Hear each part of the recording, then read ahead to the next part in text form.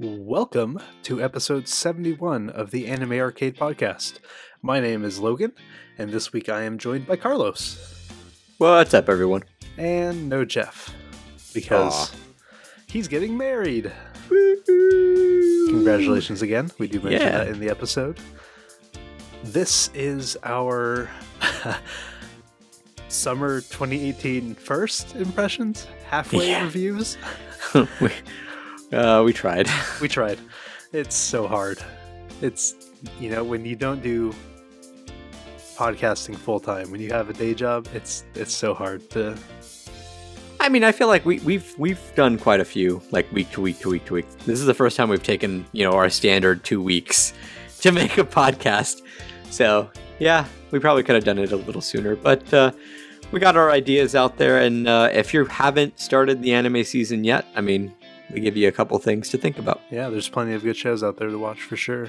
But I think we'll let you form your own opinions of our opinions. So without further ado, please enjoy. Oh no, the music's taking us away.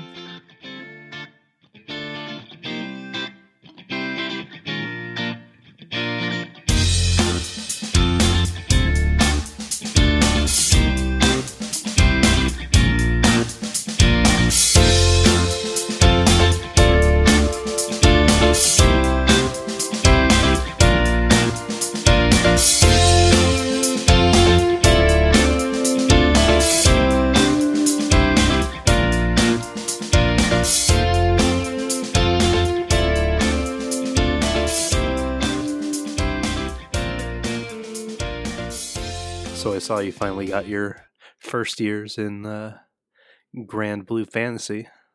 Oh yeah, and GBF. Yeah, you know what? That's one thing I can say for that game. Like, it's super. I don't want to say it's not very noob friendly at all. Uh-huh. Like, it's like learning the game's kind of a pain. It's a lot of reading, which I mean, it's fine, but it's like a lot of reading. But one thing I can say is it was refreshing that going into the Grand Blue Fantasy Love Live crossover event, it was just like, all right, you want the girls? You don't have to do this gotcha thing, but you do have to grind for it. And at first I was like, crap, that's, that sucks too, because essentially it's just RNG for drops, of these materials. It's Conklin instead of Fate Go at that point. But what do you call it? Steven pointed out to me that all you have to do is jump into a raid where multiple players are fighting this big boss monster, and you just jump into the hardest one, you attack once, and you let the high level guys knock it out. And it's like, at first I was thinking, I'm such a detriment. Yeah. But these guys are such high leveled, and they killed this mob, like this raid monster, so quickly that it was everything I could to get one attack in. And then you get the one attack, and it's like, oh, here are all these rare, mats that you need. So yeah, like I was able to get the first and third years pretty quickly. What about the second years? Second years you get for completing the first story mission. I think, yeah. So, yeah, if those of you out there are interested in Grand Blue Fantasy and you love Love Live, then there's never been a better time because you can play this event from level 1, and you don't need like great heroes or whatever and all that stuff. You just need to play the event. I think I have BlueStacks installed on my computer. I should take a look at that game. Yeah. Oh, you don't even need BlueStacks. No, the game is playable via your computer through like a web browser or on your phone, which the app for Grand Blue Fantasy acts just like the web browser game. And if you can find your way to navigating through the Japanese site to make yourself an account, I can't remember what the site's called. You can use them interchangeably. You can play on your phone or on the computer. I think I would have to make a Japanese iTunes account to be able to do that on my iPhone. No, because I don't think the game is available. I would say the QoApp. Just use QoApp. Is that available on iOS? It's available anywhere because you don't technically download it from your app store. You download it from online. Huh. And what QoApp does is it it downloads. This is like a little tutorial for you guys out there too. It downloads the APK file from Japan, so you can play Japanese games. So you don't have to keep making like JP accounts for stuff. Which is super annoying. QoApp is what I use for like whenever I want to play a Japanese game that just came out. Maybe I can finally get Conclave on my phone, or does it not work like that? No, because it's still for Android. Oh my god. Yeah. I'm not sure if like GBF might just be for Android, but I'm pretty sure it's both. I'll look into that after we're done. Yeah. But yeah. So, Grand Blue Fantasy. You can play it in English. It's one of the few Japanese games that has a translation button, and the translation's pretty good. But we're not here to talk about mobile games, much as we'd love to lament or celebrate. Mostly lament, but sometimes celebrate. Yeah, let's not talk about mobile games right now, I think. But we are exceedingly late due to scheduling conflicts with our first impressions. Yeah. It's more like a mid-season impression at this point. Yeah, it's still our first impressions for our listening audience. I guess they're not viewing. Listening. Yeah, hopefully they're not viewing. I would like to know how they're viewing. Yeah. Like, where are the cameras? Anyway. I think we should also mention that we are sans Jeff this week due to him getting married this weekend. So, yay! Huge props congratulations! To him. Yeah. So understandably, he's a little bit busy with that. Congrats to Jeff and Mrs. Jeff. Mrs. No, Jeff. We've said her name on the podcast, Tammy. Yeah. Everyone has their own Jeff Tammy and Tammy. out there. Yeah, and that's right. I forgot. Everyone has their own Tammy. I was listening to that podcast recently. Yes. Yeah. I was listening to that podcast a few days ago and laughing, remembering. Yeah. God, it's so weird to hear my own voice. So that does mean that the shows that he is watching, we are not going to be able to talk about because, unfortunately, we are not watching the shows that he is watching, which is Angels of Death, Free Season 3, and then I can't remember what his third show was. Yeah, I was thinking of. I'm actually watching his third show, right? So I will be covering Anglemoise. Yeah. Okay. Well, we'll get one then. One of his three. Yeah, we will get one. But why don't I go ahead and kick us off and get right into it with the first show that we're going to talk about, which is a short, and which was my final draft pick, and that is Encouragement of Climb, Season 3, I believe. So just if you haven't seen the first two seasons, this is a well, now it's a 12-minute short. I think the first season was 6 to 8 minutes, something like that. And it's about this one girl, Aoi, who gets reconnected with a childhood friend named Hinata. And Hinata's really into just hiking and climbing, mountain climbing and stuff like that. And so they kind of just start climbing mountains together, which sounds very daunting, but it's very, there's a progression to things as with anything that you undertake. So they start with like local hills and local, small mountains, and then slowly work their way towards the bigger ones like Fuji, and I forget the other big mountains in Japan. But it's just a very chill kind of laid back show about these middle school girls going on various hiking trips. So season 3 just continues that. There was kind of a big event in season 2, which they kind of hearken to at the start of the third season. They kind of build off of that, and it kind of defines the, I guess, goals of Aoi, our main character, as she kind of works her way towards hiking Mount Fuji. So I would say that if you like shows like Laid Back Camp That's exactly what I was going to ask. If you like, I'm like, it's just super chill in that way. I wouldn't say it's not as comfy as Laid Back Camp was, but it's definitely that cute, outdoorsy feeling that is absolutely worth a watch. And it's only 12 minutes. You can watch the first season in like 2 hours and watch the second season in, a couple more. And then you're all Well, you said up. the first season was like 6 minutes per episode, right? Let me check. I believe that's the case. That's the case. That's pretty cool. 3 minutes per episode in the first season.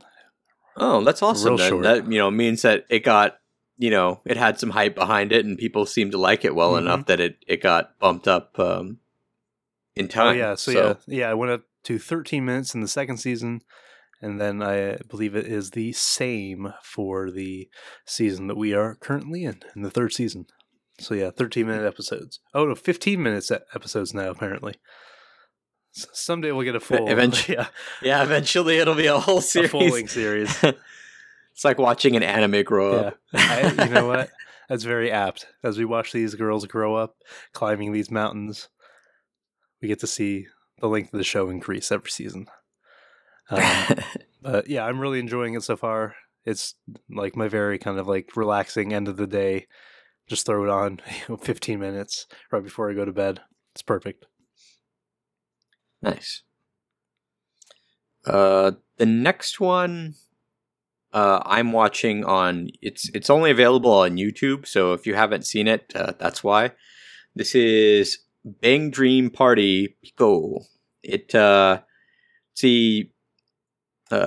short, like around 3 minutes long, based around the Bang Dream Girls Band Party mobile game. Really just around the universe, but they're mostly known from the mobile game because the anime only followed Poppin' Party. These are little tiny episodes where each episode follows thus far a different band. The first episode was this ridiculous introductory video where it's like a stormy night, and what do you call it? It's in the circle.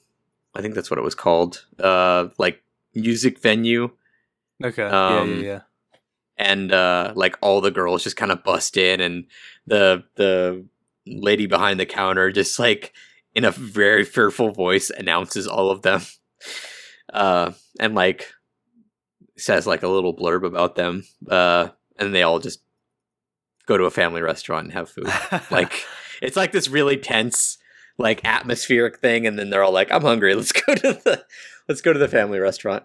And then like I said, every episode after that is the girls from the different bands trying to deal with something. Most recently, the Hello Happy World girls find out that Michelle, who is the girl who's in Michelle is the bear costume, but the girl inside the bear costume, Misaki?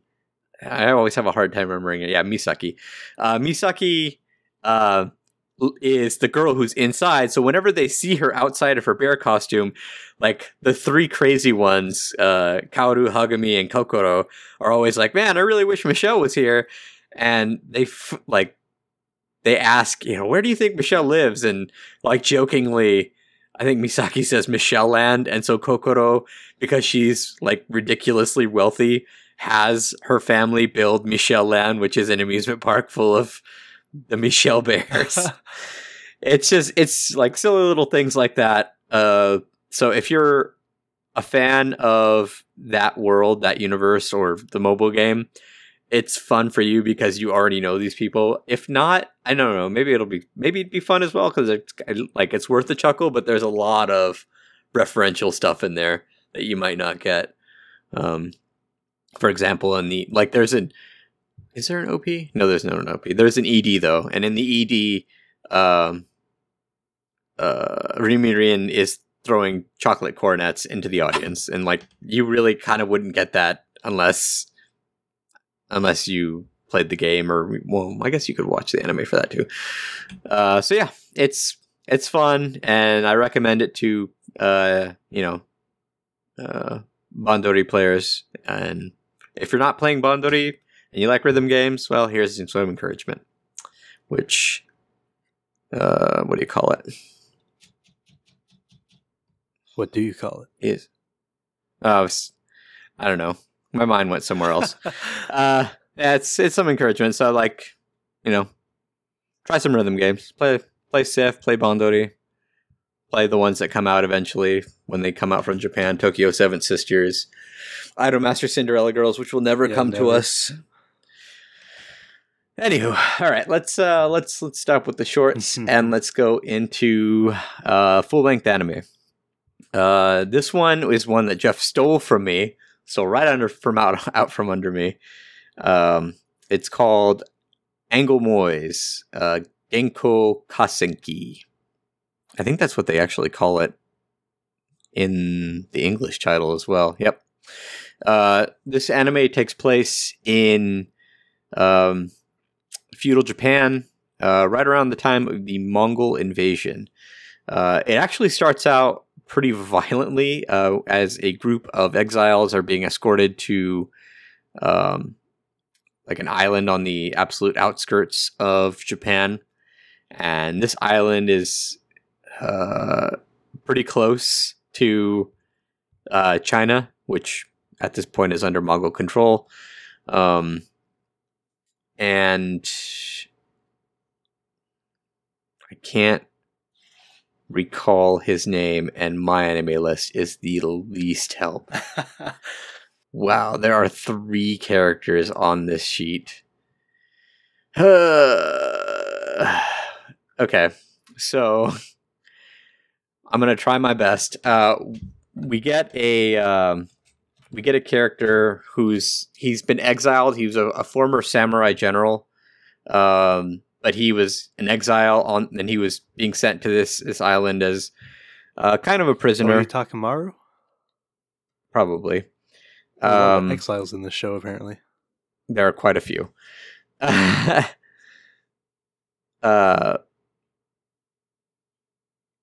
Wow. Okay. Yeah. Sorry.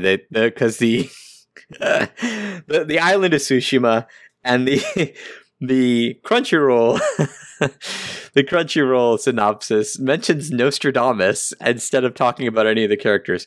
Anyway, so yeah, this is going to be a super vague. I promise I will write down their names for the review. Is he the main character, or is he? He is the main character. Kuichi Jinzaburo. Okay, there you go. I'm bad with Jinzaburo. Kuchi, Kuchii. They probably, if I remember correctly, they just call him Jinzaburo. And it's Jinzaburo Dono because they use that honorific, which is entertaining. Yeah. So this guy, he was a samurai general. In a recent episode, we find out why he was exiled. It was kind of interesting. But he's exiled to Tsushima, and you find out when after he is able to stop a band of pirates from taking over the boat. We find out that the reason why the people of Tsushima had requested these prisoners was to bolster their ranks because the Mongols were headed towards them. Or, it was rumored that the Mongols had an invasion fleet docked in China. And Jinzaburo finds out from the Crown Prince, who's traveling around in disguise as a monk, that he specifically sent him there to ensure the defenses, and he said, give me 7 days. Give me 7 days, and I'll bring reinforcements to help you out. But they're starting to find out at this point in the anime that the Mongols are not the same kind of enemy that they're used to dealing with, mostly because they're only used to dealing with themselves. But, the Mongols are very ruthless, fight very differently, that don't really give a crap about their infantry because they're essentially, most of them were slaves, and are 100% willing to, kill women and children and burn villages to the ground and stuff like that. It's pretty brutal. Yeah, so Jinzaburo, at the start of it, the Lord of Tsushima sets up for an actual battle, not an actual battle, but like a Japanese style battle with the Mongols, and beats them at one point, and then gets sucked into a trap and gets his head cut off along with his son. So now Jinzaburo is essentially leading the tattered remnants of Tsushima and his fellow exiles against the Mongols in sort of like a guerrilla campaign. It's really kind of cool because they're really sticking to like the historic feel of it, as far as I can tell. Nothing really strikes me as, oh god, was that magic, or something stupid like that. What I will say, the one glaring thing on this show is it has the strangest filter over it during the panning shots. So when you get these like large panning shots, like you're looking over like a valley or, over the capital of Tsushima or whatever. There's this, it looks like someone's filming it, but they're filming it and the lens is dirty as shit. And I keep wanting to wipe my screen off, but it's not that. It's just, that's an artistic choice, which is really odd. And it's not a deal breaker because this is a really interesting show. And like, I'm really like invested in the characters and stuff like that. But yeah, just baffling artistic decision for them to be like, dirty camera. That's what we're going to go with for our wide shots. It's, I guess I'd consider it like a historical drama with action and stuff like that. So, and because like I said, it's the Mongols, and they weren't noticed, or okay, when you surrender to the Mongols, or when you like gave them no choice but to, they were usually pretty good hosts. But yeah, if you didn't, they'd usually stamp you out pretty effectively. So this can get pretty dark at times, and I'm imagining that it still has the potential to get maybe darker, but at the same time, I kind of doubt it because they also had that opportunity and they didn't really go with it. So, I mean, enter at your own peril, but I think that this one's fairly on the safe side for something with potentially gruesome subject matter. But if you're into history and you're interested in the Mongol invasion, and I don't know, maybe you like Teruhihime, the princess character, give it a shot, because she is pretty gorgeous, and she is actually a really interesting character. I wasn't expecting a whole lot from her. Yeah, so I'm expecting that one to continue the course and be something that I'm enjoying. Yeah, but regardless of whether or not you enjoy it, Jeff will be watching that one. So yeah, for sure, we'll definitely hear more from that one. But yeah. The next show on the list is is one of mine, and that is Grand Blue Dreaming, which is, it's an anime about a diving club. I don't know, maybe you've heard me talk about Amanchu. This is exactly the same thing. Is it? It is 100% not the same thing at all in any way, shape, or form. No. I watched the first 2 episodes of this, and I'm really struggling. Like, okay, I think it's funny, but I think that at times we'll get into it. Yep. So this is an anime about a guy named Iori Kitahara who moves to his uncle's diving shop to attend a local university, and he moves here hoping for this golden college life, this dream college life. And the minute he walks into his uncle's diving shop, he is greeted to a gaggle of naked men. I don't know if they were wrestling or they were doing something. They were drinking. They were drunk. They were drunk people naked in his uncle's diving shop. And that essentially is what this anime is about. Yep. they just straight up like 90% of this naked anime, bros doing naked bro things while drinking. And occasionally a cute girl will walk through, and I just wish we had more of them. One of them's a syscon. Oh my god, that's pretty good. I like that. So yeah, this is just a straight up comedy, and it's like, I don't even know what kind of comedy to even call this, because it's not slapstick, but it's a bro comedy. Yeah. It feels like a fucking National Lampoon's movie from the 80s. It's just like, man, I don't even know how to describe this. It's 100% not my kind of show, and I severely regret drafting this anime. But I will definitely be sticking it out. It has its moments. It's pretty funny, but I feel like they take every joke to like 200%. They they reach the point where it's funny, and then they're like, but what if we did more?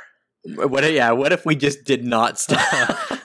Like the whole, there's this, I think it was in the second episode of the room gag. Oh god. Yeah, where he's having people decorate his room because he wants to go to this party, where with this mixer with these girls from like a local girls' college or something like that. But the eldest sister, his cousin, Nanaka, won't let him go because he's spent the previous 2 nights like out drinking. He hadn't even slept in his own room yet. So he was getting these 2 dude bros from the club that he was forced to join to decorate his room, and oh my god, they went straight to porn. Just like no stop, just full on, here's a room full of porn. And, that would have been funny. The joke landed fairly well for me. The Nanaka, walks in and has to kind of like robotically walk out and call her friend. And that leads to some interesting comedy right there.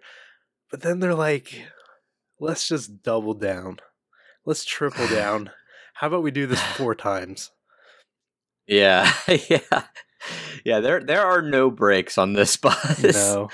And I like I said, it is funny, and like you said, like whether he's meeting like he said that the 2 quote unquote dude bros or Kohei, who's like he's like a pretty boy but straight up otaku, but doesn't believe that people would think he's an otaku, even though he's totally wearing like anime print t-shirts. Yeah, and like he came to college hoping for a high school harem or something. Yeah, he came to college hoping for a harem of high school girls.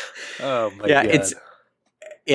I thought he was funny, but like as soon as you get him forced into the club as well, and it's just like, here's them getting drunk. I'm like, okay, funny. And it's like, and then again, and again, and oh, by the way, they're going to show up at school naked in their underwear, and again, and again. I'm like, okay, you've done it. I'm like, it's funny. It was funny at first, and now it's kind of dead. Yeah, I'm like, I'm curious to see where they go with the humor, because I expect if they keep doing that, like, I might continue watching it. But I think what I'll do is I'll watch it, and as soon as I see a joke, I'm like, that was funny. Skip ahead 40 seconds. Yeah. All right, they've done it another 2 times. Now they can move on. Yep.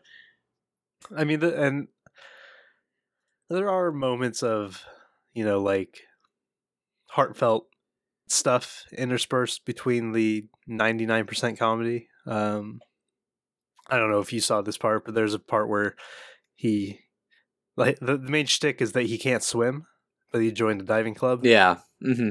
Well, he was kind of forced into a diving club. He was forced into a diving club. So he, one of his upperclassmen kind of helped him through this exercise where they got on like the diving suits and they stood in the ocean and they just kind of went under to like practice breathing through the apparatus and stuff like that. And he kind of conquers his fear of, opening his eyes under the water and, being underwater and trying to breathe. And it leads to a really kind of sweet moment where he's like super elated that he was able to do this, and he runs into the diving shop. Yeah. Yeah, no, there are definitely those moments. And I kind of figure they're going to be more. It's like they have those moments and it's like, okay, this guy is kind of learning to live his life as an adult now. Yeah. Like, like, and it's kind of the story of anybody who's in that situation, who's an adult, who's, kind of leaving their comfort zone, is that, you start finding out that you're capable of so much more and all that stuff. And kind of getting rid of those previous anxieties and stuff like that, which is really cool. But then they beat you over the head with the comedy. Yeah. Like the shtick, just like one tap, guys. That's all I need. Yeah. Just hit me once with it. Don't fucking don't break the stick on my fucking head. Yeah. So we'll see. We'll see how it goes. And this is for me. Yeah, this is for me. I love comedy. Yeah. You I figured you would like the show since you liked Hinamatsuri, but I guess it's a different kind of. I don't know. I don't feel like Hinamatsuri beat me with it. Yeah, though. That's true. I guess. They here's the show. Moving on. Yeah. So we'll see. Yeah, I would say I probably have negative feelings right now, but they have shown me enough to keep me interested and hopeful. Probably a misplaced hope, but I might. Catch up. I think I'm at this point 3 episodes behind, so I might catch up and just. I mean, if it turns out good, awesome. I'm glad I stuck it out. Yeah. If it turns out bad, well, I suffered with you. Yeah, I appreciate it. All right. Speaking of comedy, the next one is one that I'm watching, but I'm pretty sure I didn't draft. No, I didn't draft this one. This one is Asobi Asobase, and no, there is no English title for that. That's the title they went with, which is fine. This follows 3 girls, Hanako, Kasumi, and Olivia, who Olivia, I just realized, doesn't have a last name, who are all part of a club in their high school called the, I almost said part-timers, the Pastimers Club. It kind of forms around, Hanako really, really wants a club that she can go to. What she really wants is to be able to meet boys, but they're at an all-girl school.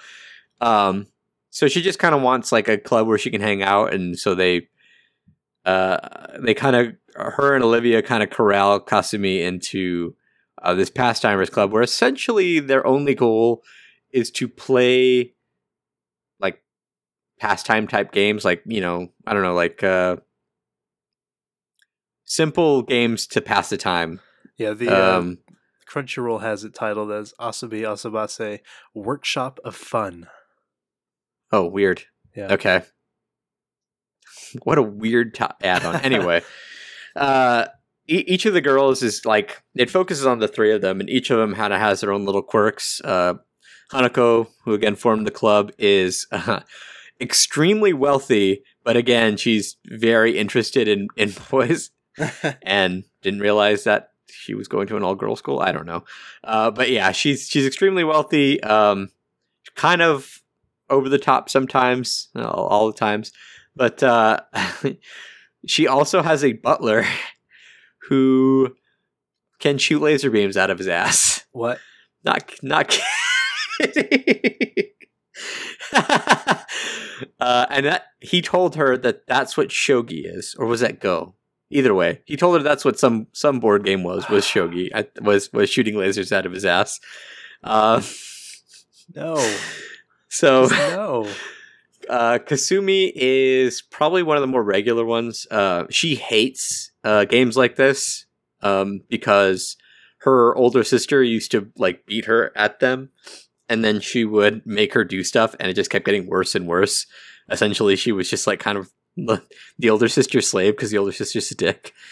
So she's kind of scarred, but she ends up joining the club anyway. Olivia is kind of Olivia's an asshole. She's funny, but she's an asshole. She's either all foreigner or a hafu. I think she's just a foreigner though, but she's been raised in Japan for so long that she doesn't know any other language but Japanese.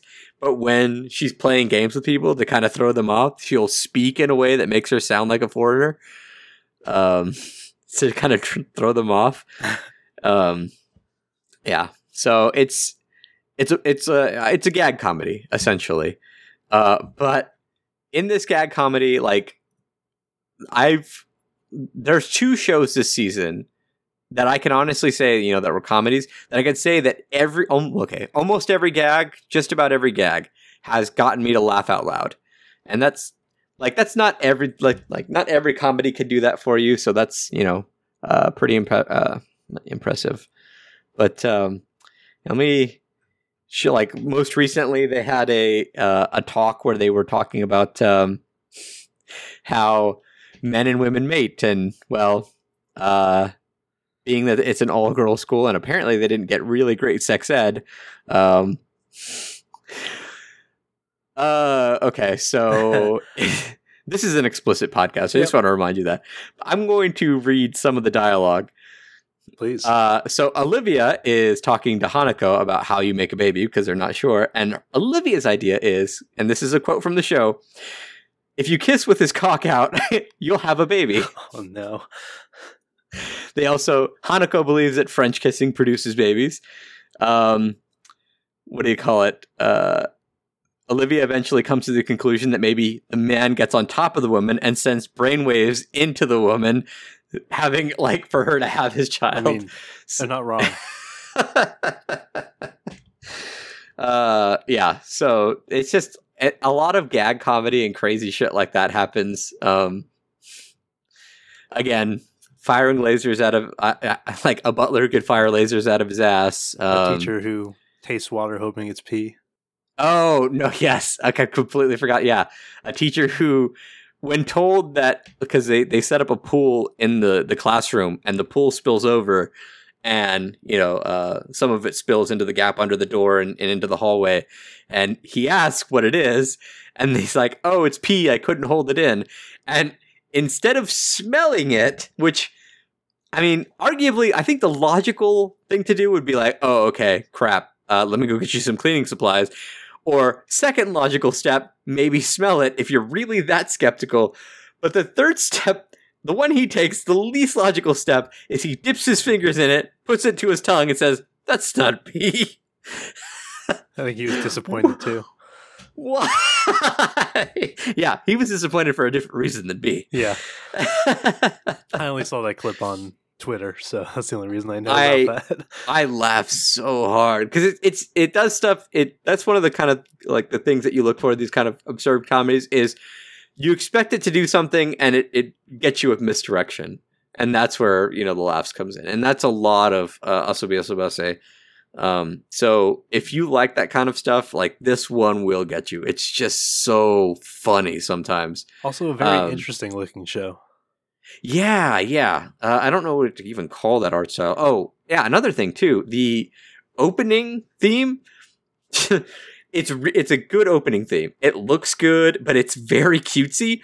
So when you watch it, you're like, oh, nice. And then you like get into the show and it's hilarious, but like in a weird kind of way. So you're like, wow, that opening theme was super misleading. Yeah. And the ED is really, I'm not huge into that kind of like I love metal. Like I love the instrumentals of the song. I just don't like the screaming bits. But the ED, like the art styles, the visual and all that stuff, it looks great. I would definitely recommend this show if you're a fan of comedy. And if Grand Blue Dreaming didn't sound appealing to you. Or even if it did. I don't know. If you like getting beat over the head with that many jokes, and, you know, this is, I don't know, a light snack for you. I feel like they're having a lot of fun with the subtitles in that show. Yes. Yeah. Another quote real quick before we switch off. I was playing it cool, but I'm mad chicken with horror dog. Yeah, that one. No shit. That's how Crunchyroll. That's how Crunchyroll. I saw another one that was like she's on that Chinese something shit again or something like that. Oh, yeah. She's doing her Chinese contortionist shit. Yeah, that one. Yeah. Oh my god, I laughed so hard. Yes. Great show. All right. So this show is a lot less funny, but I'm enjoying it nonetheless. This is a show I drafted. As a matter of fact, I believe this was the show I drafted first. This is How Not to Summon a Demon Lord. I'm not going to read the whole damn title in Japanese. It's really long. Essentially, stuck in an MMO type thing. But a guy who plays this MMO, he's like, very socially awkward, probably like Kikimori or something like that, because he's so ridiculously high level at this game that people actually attack him, like to kind of dethrone him or whatever. But he's spent so much time leveling or whatever that he is like known as the devil of this world, and his character's name is actually Diablo. Well, he winds up stuck in the game world. Actually, okay, take that back. He winds up stuck in the game world because he's accidentally summoned to it. Two girls who were performing a summoning ritual at the same time, one named Rem and one named Shera. Rem being a cat girl, and Shera being a very, very, very well endowed elf. They were both trying to summon him, and they summon him, I guess collectively on accident, and they cast a spell to enslave him. However, he has Reflect Magic just constantly on him, which, if your MMO has that ability, that is broken as shit. Yeah. Anyway, so he reflects magic, and they are now, Rem and Shera are now enslaved to Diablo. And so Diablo is now trying to kind of figure out the ins and outs of the world, while also trying to figure out kind of how to socialize with people, because the only way he knows how to socialize with people is via his in-game persona.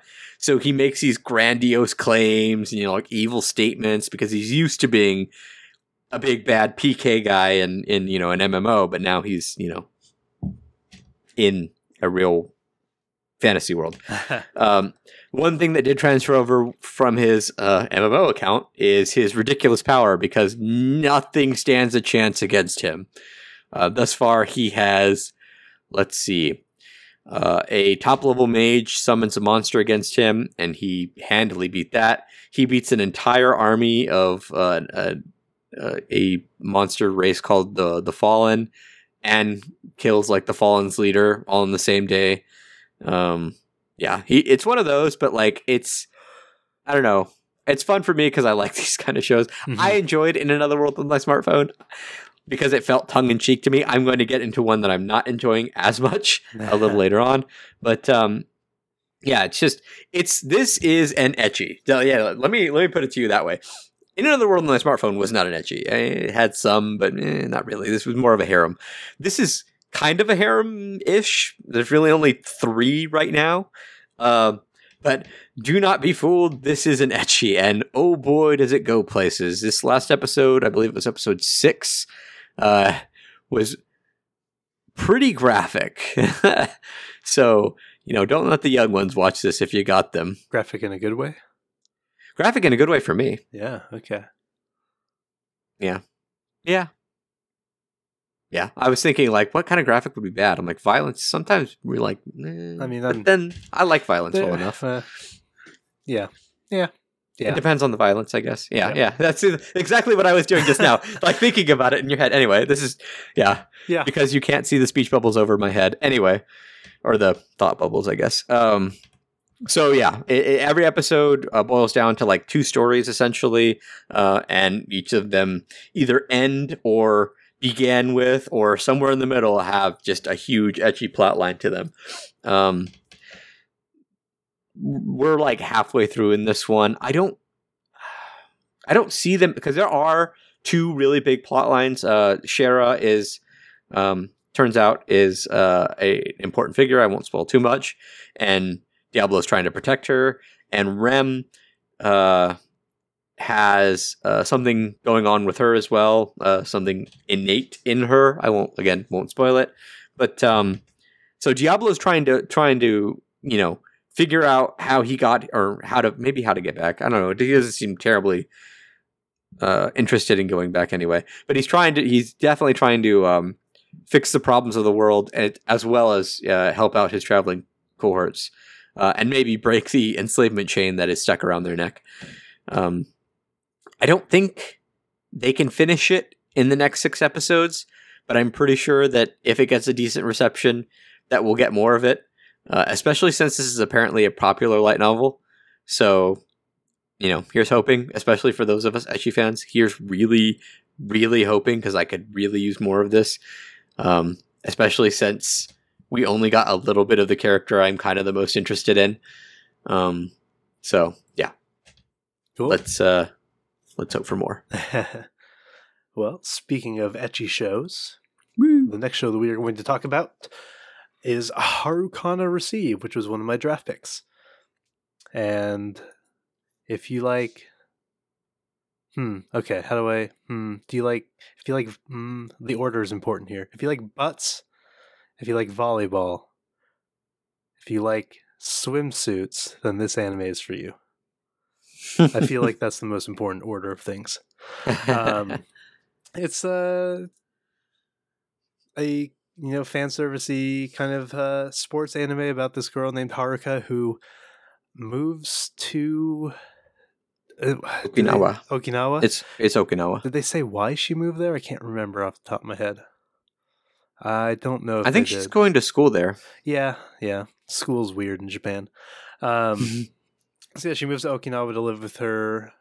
Just real quick, if I had been offered, like, hey, we'll pay you to go to high school in Hawaii, I would have been all on that. Yeah. But we don't have a system like that in America, because America sucks.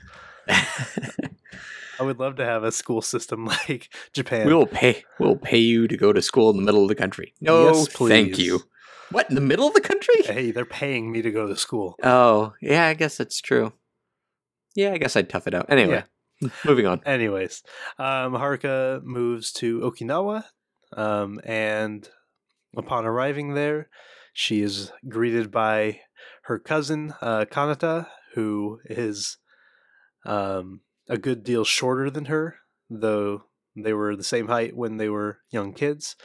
To be fair, Haruka is like a tall, like model-esque girl with curves in all the right places.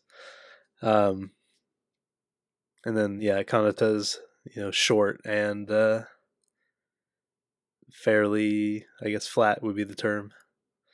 I mean, standard build, I'd say. Yeah. I mean, she's cute. Yeah. They're all cute. And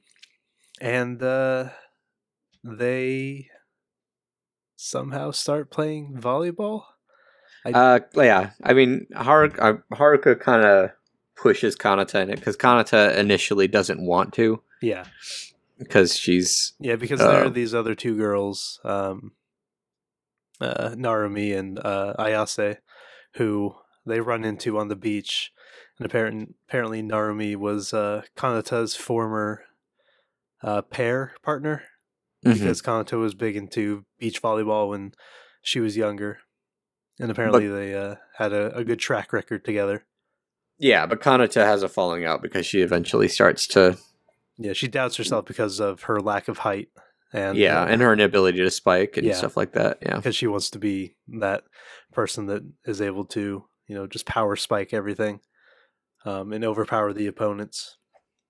But yeah, Haruka gets her to kind of pair up with her, and they spend I think the second and third episode or I guess it was the second episode, going over just a match between the two pairs, which Haruka and Kanata lose fairly handily, but leads to some good character building and stuff. And then we get introduced to another pair of girls, two blonde twins named Emery and Claire, I believe are their names. Last name Thomas, which amuses me because, my buddy Thomas who's periodically in the Discord. Yeah. Snoring away. Missing man. Who are part of the school's volleyball club that Haruka will be attending. So I've only seen the 3 episodes. I haven't had a ton of time to stay up to date on anime, but I am thoroughly enjoying this show so far. It ticks all the right boxes for me. It's a fun fan-servicey sports anime.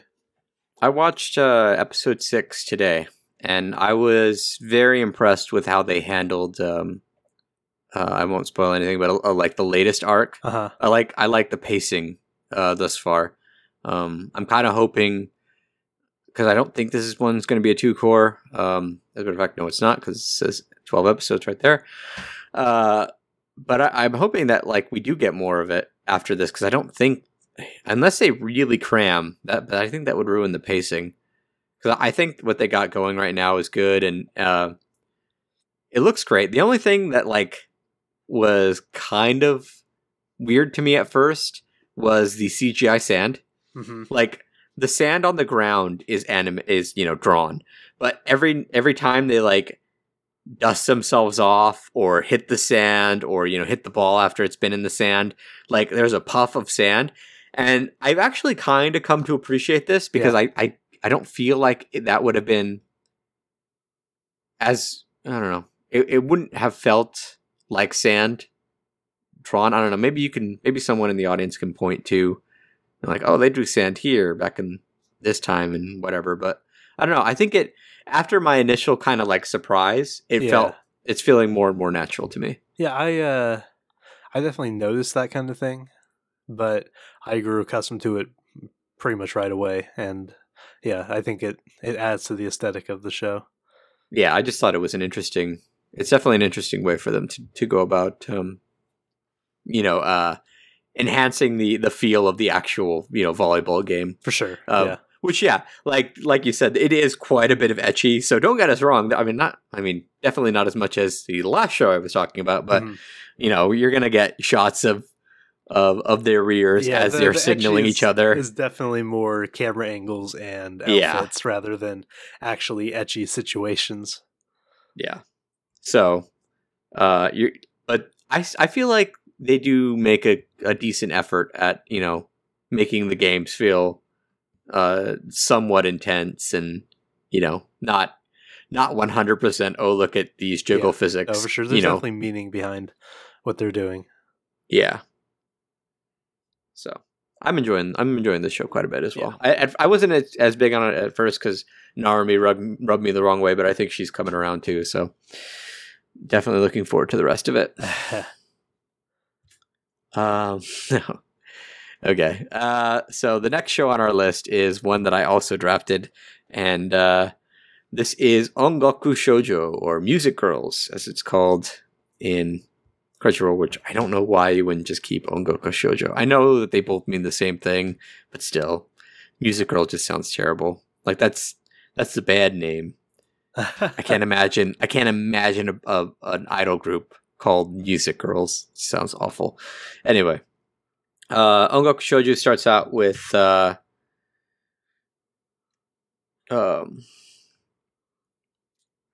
it starts out in an airport, weirdly enough, with a this is terrible. It starts out in an airport with like a smaller known idol group that called Ongaku Shoujo, who are performing like at a C rank venue essentially.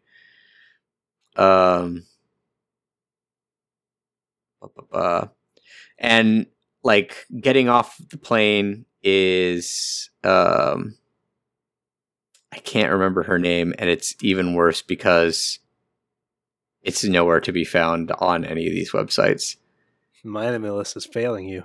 Yeah, it really is. No characters. Are you serious? Well, I just gotta have to wing it again. So the main girl of the show, whose name I will eventually get to you, I promise. She's getting off the plane with her mom and dad when she witnesses this, or she finds this idol group, and she doesn't know what idols are because apparently she's been living abroad. Although she seems to be all Japanese, so I don't know, confusing. But she finds out what idols are, and she's very well like knowledgeable about music and stuff like that because her parents are both musicians. So she goes to their backstage, which they allow her to do, and she's able to completely reproduce like their choreography, there we go. Hanako.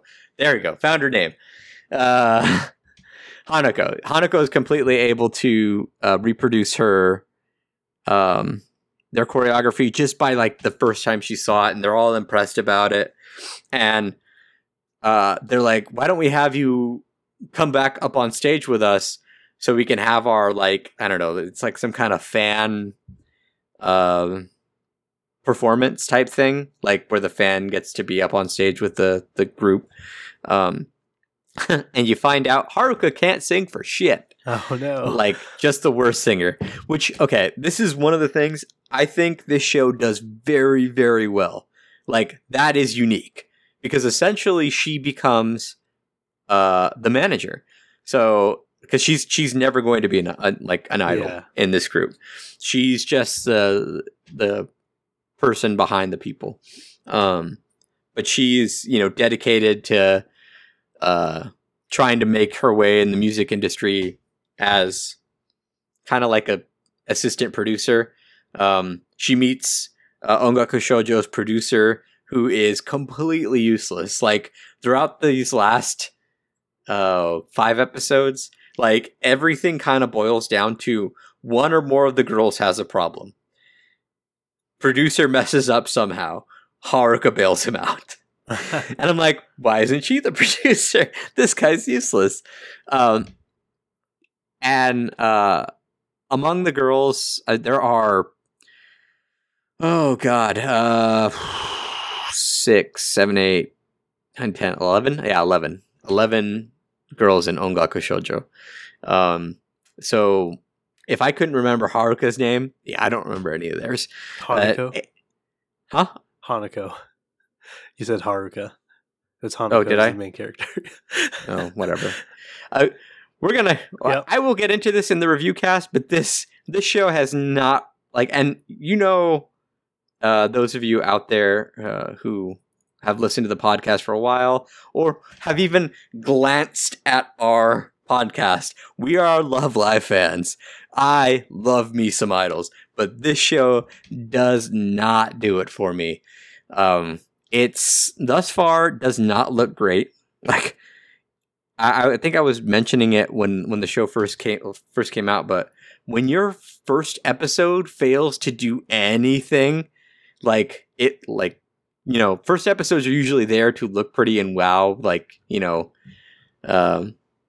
investors and stuff like that. Yeah, they clearly did not care, because that first episode looked like trash, and it just doesn't get better. During performances, they reuse animations. Like, you'll see the same animation a couple times over during the live. Certain aspects of it look wonky. I can't stress enough just how bad this looks for an idol show too, which is kind of what you expect. You expect them to be selling you on the image and the music. Now, I will say the OP is actually pretty good. The rest of the music has been kind of subpar. And with interesting lyrics, like wishing on, I don't know how to say that, a marguerite, a Russian roulette of dreams. And I remember thinking, oh yeah, when I read that, like, man, Russian roulette must mean something completely different in Japan. That's but it's just baffling because this is like produced by, or at least has the money from King Records, who they have money. And for it to be this poor, I can't imagine that they even really care about this. Maybe they didn't. Maybe they wanted to do something like Love Live-esque. I've been seeing quite a few of like the reports that feature Aqua. Like, they gush about how the idols sing in tune with their animated counterparts. Maybe they were thinking something like that, but if that's what they were thinking, they're going to have a part in the show where the live doesn't look terrible, because I can't imagine actual idols dancing the way that they do in the show. That's too bad. Yeah, it's not great. If you're looking for an idol show, I could recommend so many more. I'm pretty sure you there's probably something you haven't seen that I could recommend. And if you've seen everything I've seen, just rewatch Love Live. Just rewatch Love Live, any of the series or the movie, or rewatch some of Idolmaster. Like that's what I'd recommend to you, because I'm going to be sticking this out because I drafted it, but I'm probably not going to enjoy it. Like I said, like you heard me, like I know that I don't have the best memory for names, but when I mess up her name after I've said it, yeah, I just I actually sit here like looking at the time, like, oh God, is this episode done yet? And I feel bad for that because I really like idol shows. Yes, I have regrets. It's too bad. It's just too bad. But I do not have regrets for picking up this next show. I didn't pick it up, like draft it, but started watching it, and this is the other comedy that is legitimately making me laugh out loud every single episode. This is Chio School Road. As the title kind of alludes to, this is an anime about a girl named Chio who is just trying to make it to school. Every episode we get 2 stories of her trying to make it to school, and they're always something different. Like, something different always happens. For example, in the very first episode, because I don't want to spoil too much if you're interested in watching it, she is late, and her normal route, like she could run, but her normal route is blocked off for construction, which would, mean that she'd have to detour a very long way. But that night, she had been playing Assassin's Creed, or knockoff Assassin's Creed. So she decides she's going to run along the rooftops to make it to school. And like, every time she's kind of almost caught, she's able to, stealthily avoid detection. For example, she's on a guy's roof, and it's an older guy, and he opens his window, and he's, shirtless, brushing his teeth in front of his window, which, why would you do that? That part baffles me. Anyway, and he's brushing his teeth in front of his window, and so she's got to, like, lay down underneath his window, being as quiet as possible. She gets to, like, a park area where she's jumping across the roofs of, I don't know what they were, like, probably, like, public toilets. And,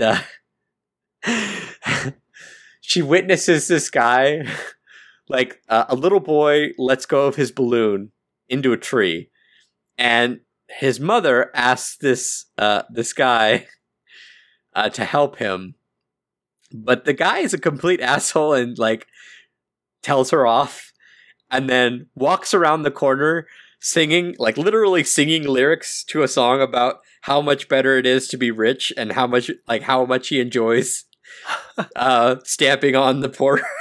Wow. And it's funny because he's singing it and you're reading those lyrics, and it's like, I don't know, I laugh because I sing, like, I don't sing songs like that, but I will walk around my room singing about how much I enjoy torturing my cats, which if you're in some kind of animal rights group, I don't torture my cats. I just pick them up when they don't want to be picked up. Jackson's a battle cat, though. He is a battle cat, and he deserves the torture. Anyway, but yeah, I do that kind of thing. But yeah, she gets back at him by jumping into, like, because she's not going to be able to jump all the way across. She jumps and steps on his face to the other roof.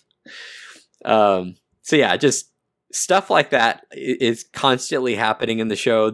Chio herself is kind of like a really shy character who's not really great at socializing, but she does have a friend named Manana, and Manana is a straight up scumbag, but she's so funny.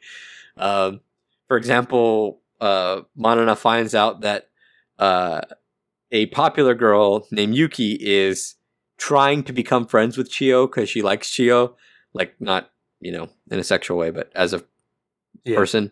And so while walking to school, Manana tries to essentially distance herself from Chio and make herself like part of the popular crew by like using Chio as a stepping stone. And like when that doesn't work out because Yuki's like genuinely a good person and Manana's like, oh, you're not one of those like scummy popular people, like she kind of like comes back to Chio. It's I don't know how else to explain it other than it is hilarious chaos. I mean, this is a show with a girl who is able to fool a Yakuza into believing that she is an international killer. Just all kinds of crazy shit happens in this show. And I can't recommend it enough, really. If you haven't seen it, and like it even seems kind of funny, it is very, very funny. You'll laugh your ass off. I guarantee it. Geo School Road, yeah, for sure. Like I can't talk about more because there's not a whole lot of other plot aside from girl tries to go to school, hijinks ensue. Like that's basically it. But the hijinks are, it's one of those things like Asobi Asubase where it's like you have this expectation and it's like the plot subverts the shit out of it and makes you laugh. So, Geo School Road. Go watch Julio. It. Indeed. Up next, we have a show that was not initially drafted by me, but I ended up picking it up because one of my shows did not get picked up, and that is Revue Starlight, which is a truly bizarre idol anime, I think. It is the story of a girl named Karen who goes to oh man, my words are just leaving my head today. It's like a performing arts school, I guess. Yeah, where there are it's essentially an actor school. Yeah, where there are two, like, not two classes, but there are two different kinds of, I guess, focuses. There's, performing arts, singing, dancing, all that kind of stuff, and then there's like producing and props and stuff like that on the other half. And Karen is in the performing half of the school. She is in, I forget what class, it doesn't really matter, but she she sings and dances every day, and the rest of her class does the same. And there's a very kind of like interesting dynamic between the girls right off the bat, as I don't know if it's just like their sign number, but there definitely seems to be some, I don't know, freaking importance to the way they say their place in the class. I don't even know if you know what I'm talking about. Yeah, no, I know. The wrench gets thrown in when a girl named Hikari, who was a girl that Karen knew at a young age, she transfers into their class from a prestigious British school, which apparently is like the toughest school to get into in the world for this kind of thing. And she acts very coldly towards Karen upon reuniting with them, and we kind of come to find out that this is because of this mysterious audition process that's going on behind the scenes at night. Literally underneath the school. Literally underneath the school. You have to get there by this like seemingly magic elevator that I don't know why no one else has ever tried to use that thing other than these girls. That is run by a giraffe, a telekinetic giraffe. And it's called the Starlight, I think. I think it's the Revue Starlight, right? It's the whole thing? Because Starlight's a play. I think you're right. Yeah. Yeah. Starlight is a song and dance revue troupe loved throughout the world. Yeah, I'm not sure. Either way, it's a competition of sorts. It's like an audition. And it's like these girls have to fight each other while singing and, I guess not dancing, but, going through this truly kind of bizarre audition, where they have to essentially cut off the cape that the other one is wearing, or remove it in some form or fashion, because some of the girls use like sabers or swords and stuff like that. One girl, Juna, uses a bow. Real quick too, Juna is played by the Hinata Sato, the girl who is not Seta. What are the girls from Saint Snow from Aquas or from Love Live Sunshine? Yeah, from Sunshine. The cast in this show is just insane. It is bonkers who they have. Aina Aiba, who was a big performer, I think, at Anisong World Mastery, right? Oh, I'm sorry. It was Leah. I'm sorry. Anyway, what were you saying? Aina Aiba? Didn't she perform? Oh, yeah. Aina Aiba plays one of the girls, and she is she's part of Claudine. She's part of Roselia. Yeah, it's a pretty massive cast. Isn't there another Love Live girl in this cast? Maybe I'm wrong. Maybe I'm thinking of something else. Who plays Honeka's best friend? I can't remember. Not Kotori. Umi. Who plays Umi? Mimori? Yeah, is she not in this show? I thought she was. Maybe I'm wrong. I don't see her. They have just a fantastic cast of characters. I totally do see her. Oh, yeah? Yep. She is... she's Hikari. Hikari. Oh, there we go. Really? Yep. Okay. Interesting. Oh, yeah, Mimori Suzuko. So I think it goes without saying that the music in the show is fantastic. Yeah, it's outstanding. Every time the review starts, I am just like instantly enthralled by everything that's taking place. The music, the fighting, the dialogue going on between the girls. And goddamn, the transformation sequence in this show. Yes, and they do it every time, and it's unbelievable. Yeah, it's pretty great. I found a clip of it on YouTube, and I think I watched it about 10 times in a row. Yeah, they essentially like manufacture their like the transformation sequence is like them manufacturing the outfits like on the spot, but it looks so cool. Yeah, and then like the girls get like makeup, and then you see them when they're fully transformed in their outfit standing like on some stage with like this incredible light show, and then the sound effects are incredible. The lighting for the review part of the show, or for the audition part of the show, goddamn, it's so cool because it's like stage lighting, but it's like stage lighting times 1,000. It's so good. It is so good. I will say that first episode, I was so confused about what was happening that I couldn't fully appreciate what was going on. But as episodes 2 and 3 came along, I was just like, wow, this is incredible.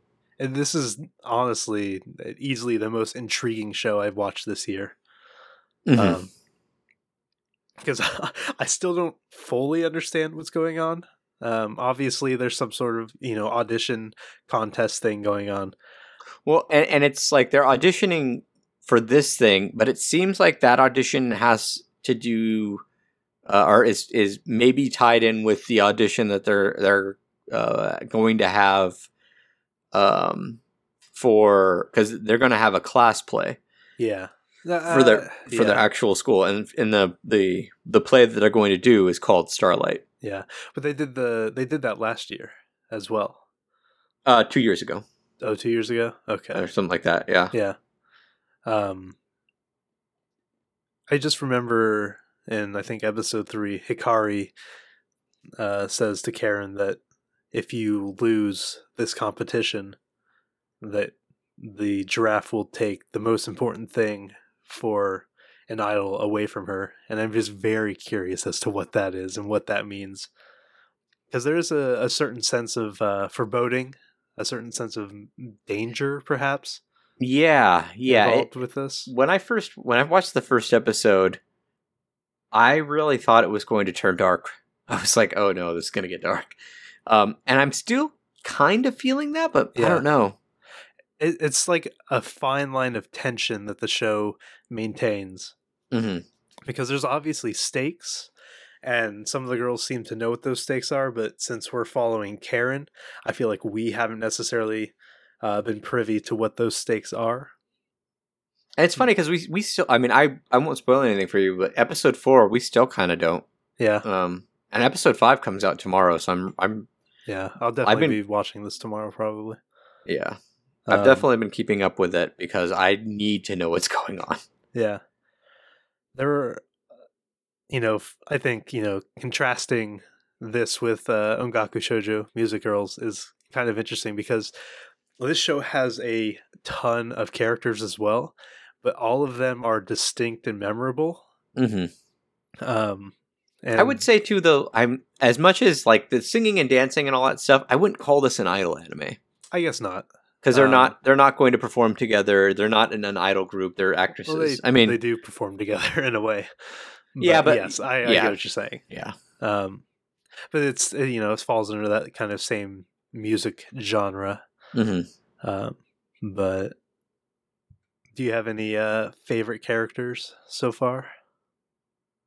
I really, really enjoyed Jenna. Yeah. The girl like with the bow and arrow. I loved her story and the story that she told through song. Yes. Loved it. I thought it was great. I was like, God. This is a character. Holy Every shit. performance is just so good. And again, she's Leah from Love Live. Yeah. So I like Hikari well enough, and I want to like her more because she's Mimori. I feel like she's that typical kind of like hard shell that we just need to crack, and we're kind of getting there. Yeah. I really like Maya, the kind of like top girl in everything. Mm-hmm.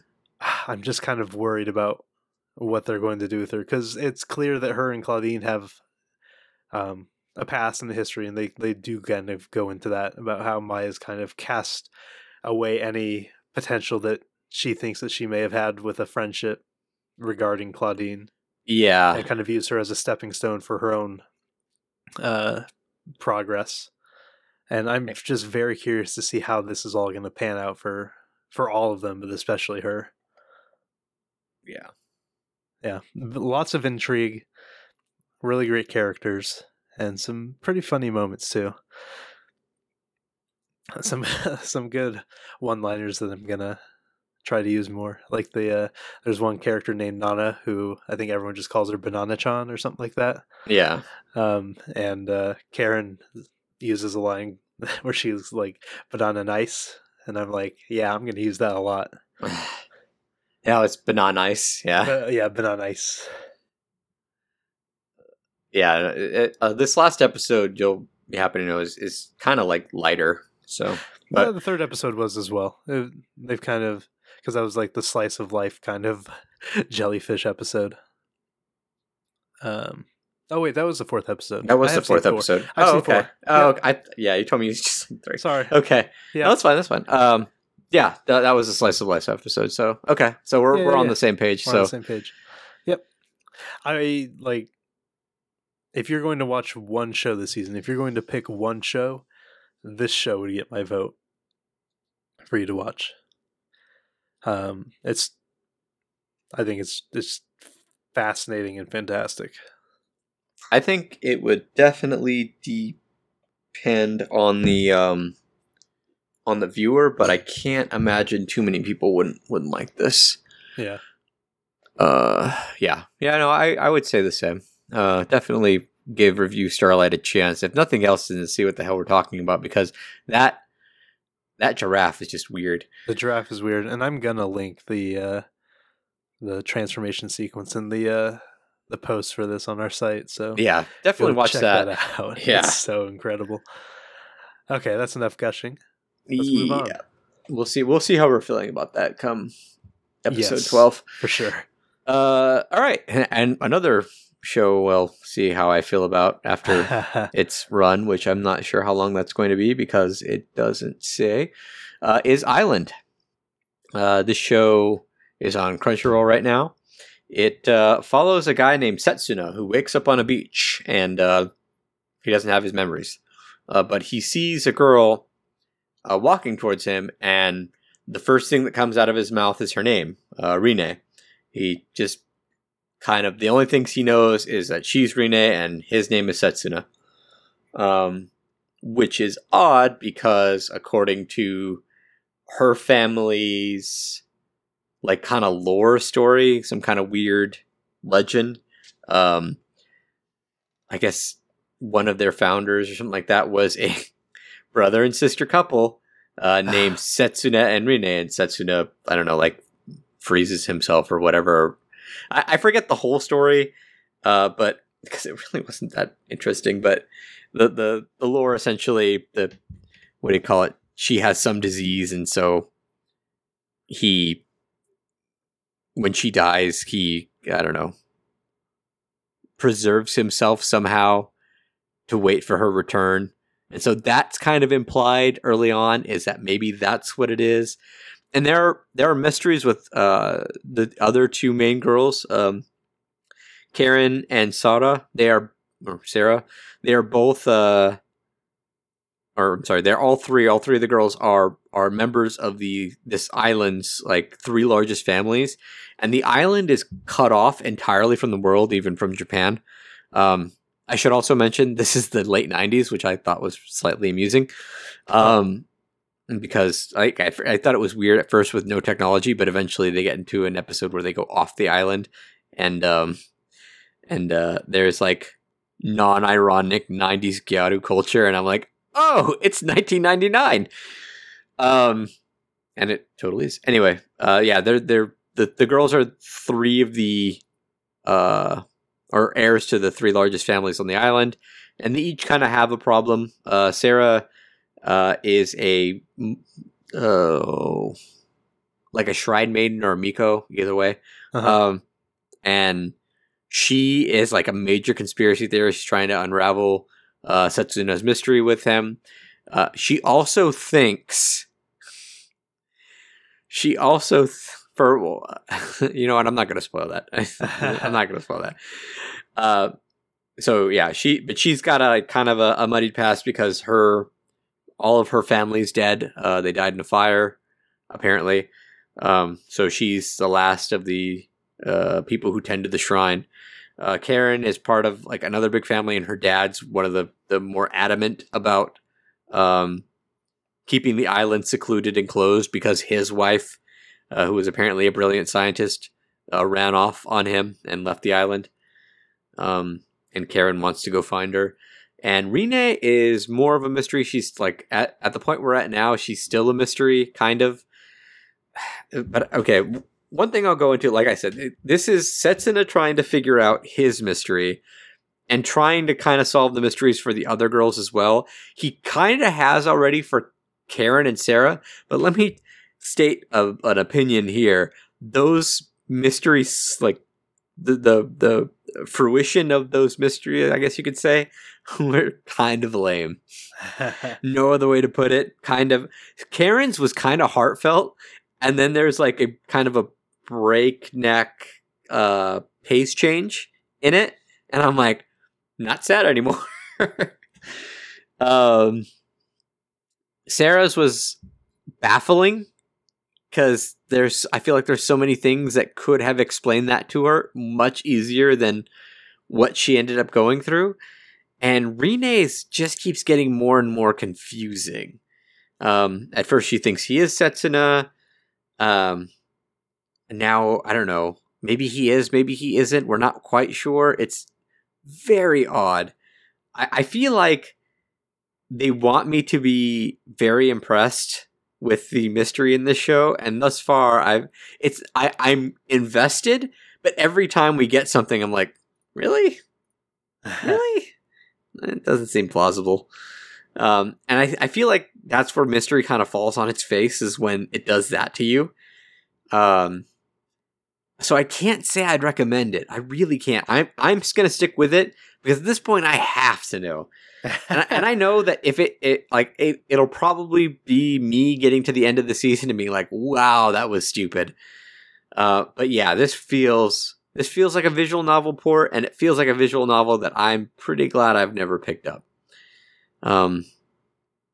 Oh yeah, and all the girls are I want to say like somewhere between 16 to 17.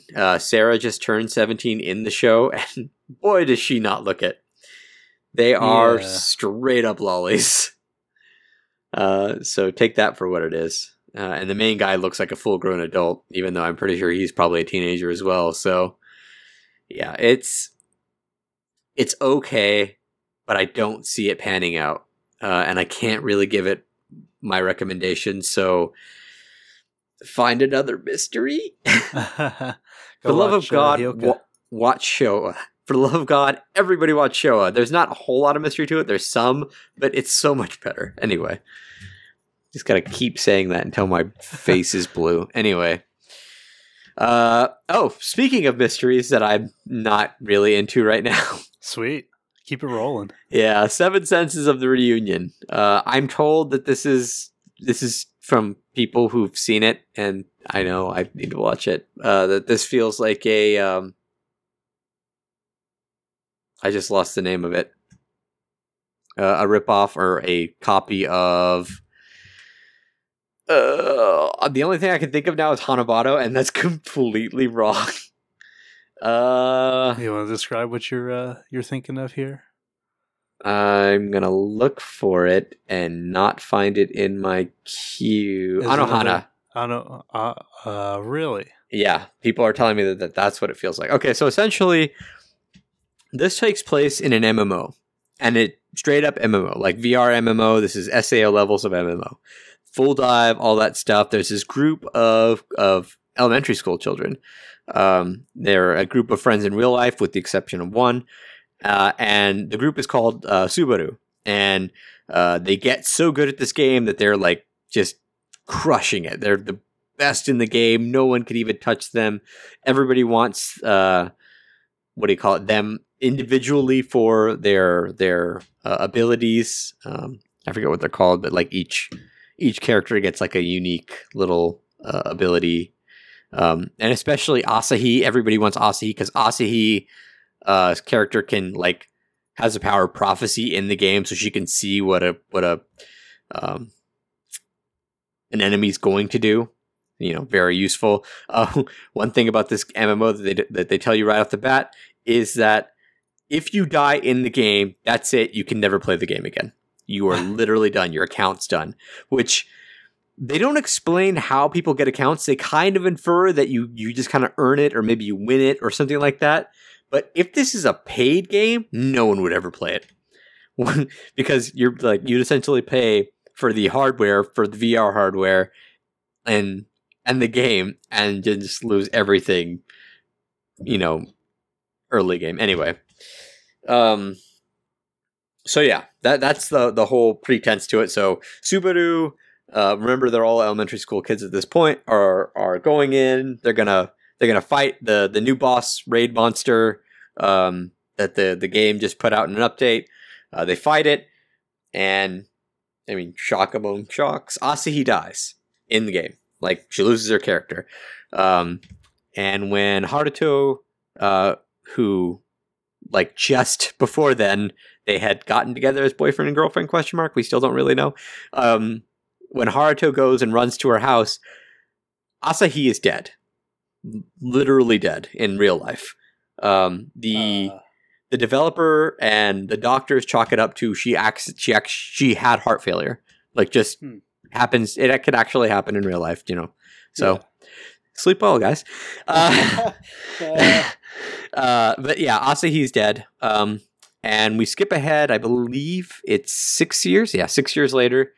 And Haruto is in high school, and he's left the game. And the game actually, after the incident, was shut down for a little bit, and then it went through an upgrade, like a change, and now it's called Reunion. Before it was called Union.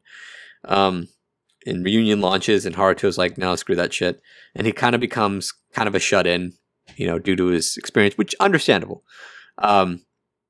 What's less explicable is the fact that some of the other people from his group were able to still play after witnessing their friend's death.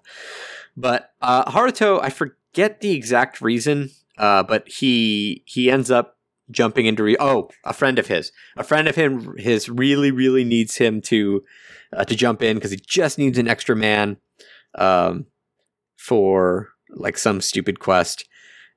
He gets it done, but while he's in Reunion, he meets up with Asahi, who is in game, and she can't log out. And no matter how much he tries to tell her that she's dead, she can't accept it because to her, no time has passed.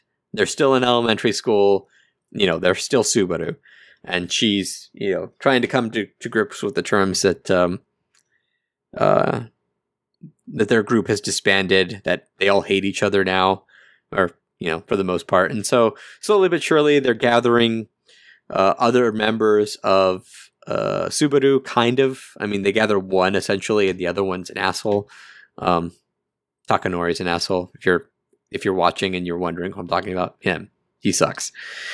I'm sure he'll get some kind of thing, but right now he sucks. Remember, this is a first impression. This is another one that's like a mystery that... okay, the mystery is keeping me invested in this one. It's not like Island where the mystery is kind of like, well, that was lame. I am genuinely interested in what's happening to Asahi and Haruto and like the game at large. I'm sure she's like, I don't know, when they reset Reunion, her data was still there, and so she gets to live on in the game. Cool. If that's what it is, cool. If not, whatever. Hopefully it's not anything stupid. What bugs me about this is, remember, this is an MMO. Now, Sword Art Online was an MMO, but that had life or death consequences. If you died, you literally died. And granted, there are consequences in this one where you lose your account. That's hours and hours of playthrough. I can't tell you, back in the day, like playing EverQuest or, when I started World of Warcraft, the hours I spent in, if I died and lost everything, I would be furious. But the way people act in game is so, like, cartoonishly ridiculous. Like they would make like the most hardcore RP players blush and shame because they act like villains.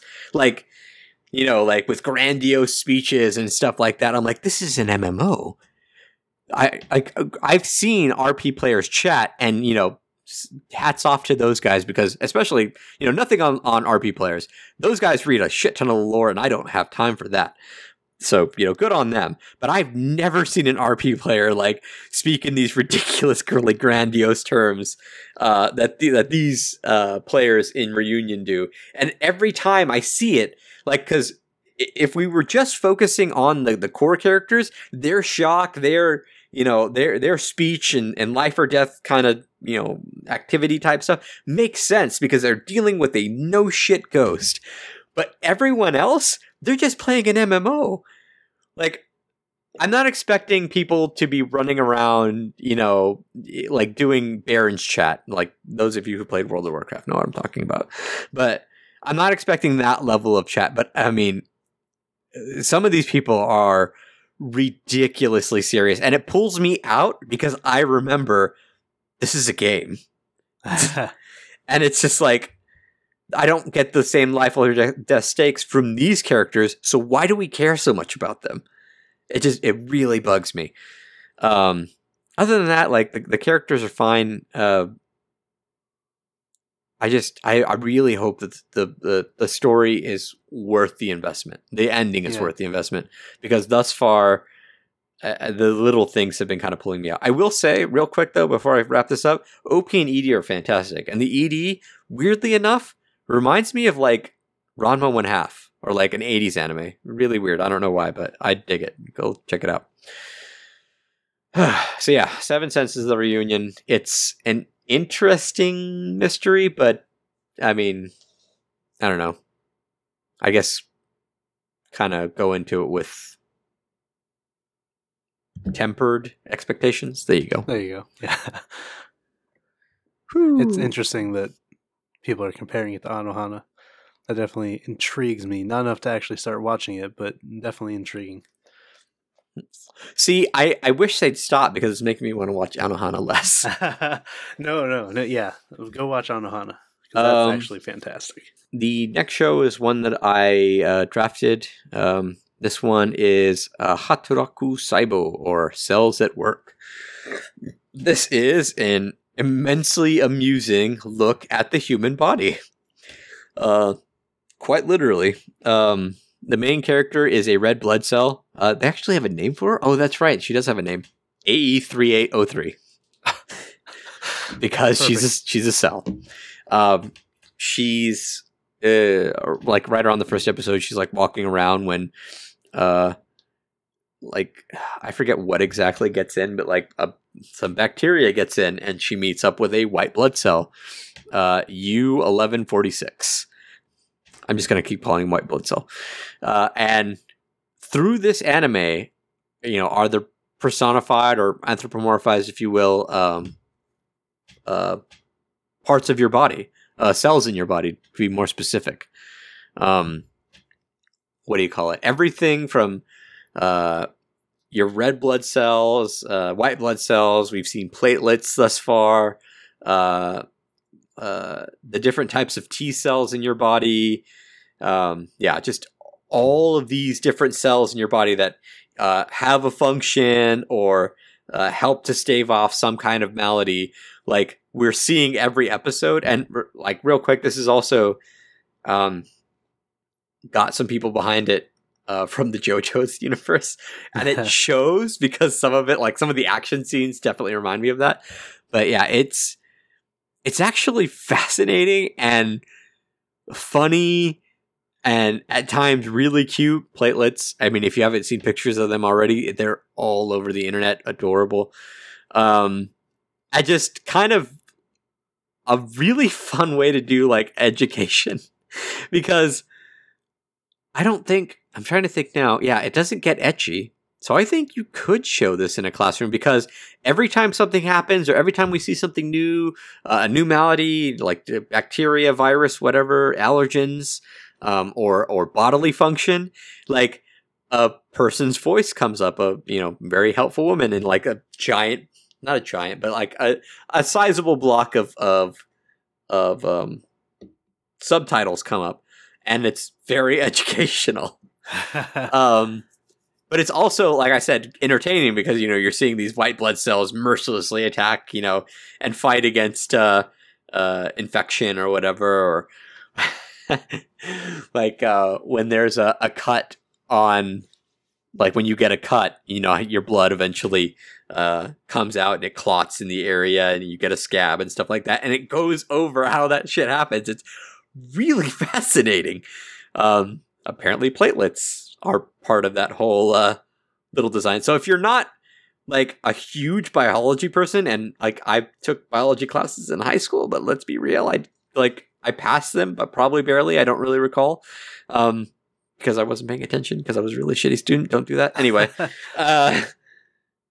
it's if you're interested in that kind of stuff, and like you're not terribly knowledgeable, or even if you are, like I'd love to hear from people who work in the medical field about what they think about this show. Like, maybe they're like, okay, like, I don't know, just out of the blue, and this is an example I actually know anything about, but like, all right, well, the killer T cells, or the, what helper whatever cells wouldn't do this, or they wouldn't be this aggressive, or it would take this long for them to, I don't know, go into action. I don't know. Anything like that. Platelets are that adorable. Yeah. Under a microscope, it's actually just a whole bunch of little lollies in your body. Kawaii. Yeah, it's great. I actually am really excited to get the manga, because I didn't even know there was a manga. But yeah, if that sounds interesting to you, and it I don't know, maybe I didn't do it justice, but it really is just an amazing show that I look forward to every week. And is it slice of lifey, or is it episodic, I guess? It's episodic. Yeah. And every episode is not every episode. Some of them are two things, some of them are one thing. Like, I think the allergens episode was just about allergens, which was kind of fascinating. Like how your body just kind of essentially does all that stuff to itself by going into overdrive. Great. Yeah. Thanks, body. Yeah, it's kind of hard to say. very action oriented. There's some bits of like some kinds of slice of life, but not really. Don't go into it expecting any like overarching storyline. It's pretty clear that the red blood cell is into the white blood cell, but don't expect that to go anywhere. Yeah. Because the white blood cell is pretty much just into murdering things. But hopefully we get to see more of the platelets because, again, adorable. Mm-hmm. Yeah. I'm sad that I didn't spend a whole lot of time on this, but there's there's not a whole lot of story to get into. No. It's episodic, but it's so worth it. Go watch it. So does it work. Okay. This one's one that I drafted as well, but I will have your help on this one. Yes. I am watching this one as well. This one is Tsukumogami Kashimasu, or We Rent Tsukumogami. It's the story of a brother and sister pair, Seiji and Oko.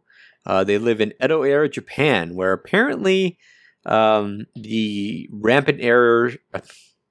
Take two. The rampant fires in Edo era Japan, in Edo itself, or Tokyo, it's so prevalent that a lot of people have taken to not owning anything, for fear of losing everything in one go. And so these two own a rental shop that, they'll lend stuff to people or rent stuff out to people so they can use it for gatherings or events or stuff like that. But this shop has a few items in it that are Tsukumogami, which are items that have been cared for a century or longer, that have developed spirits of their own. And so each episode is kind of like a little storyline of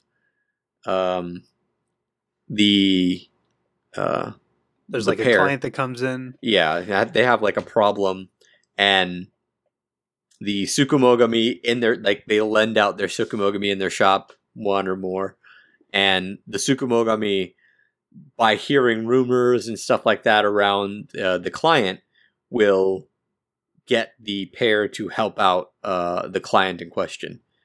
It's almost like a detective show, really. Kind of, yeah. It's like a pseudo mystery show. Mm-hmm. But it's episodic in nature because it's like a client of the week, essentially.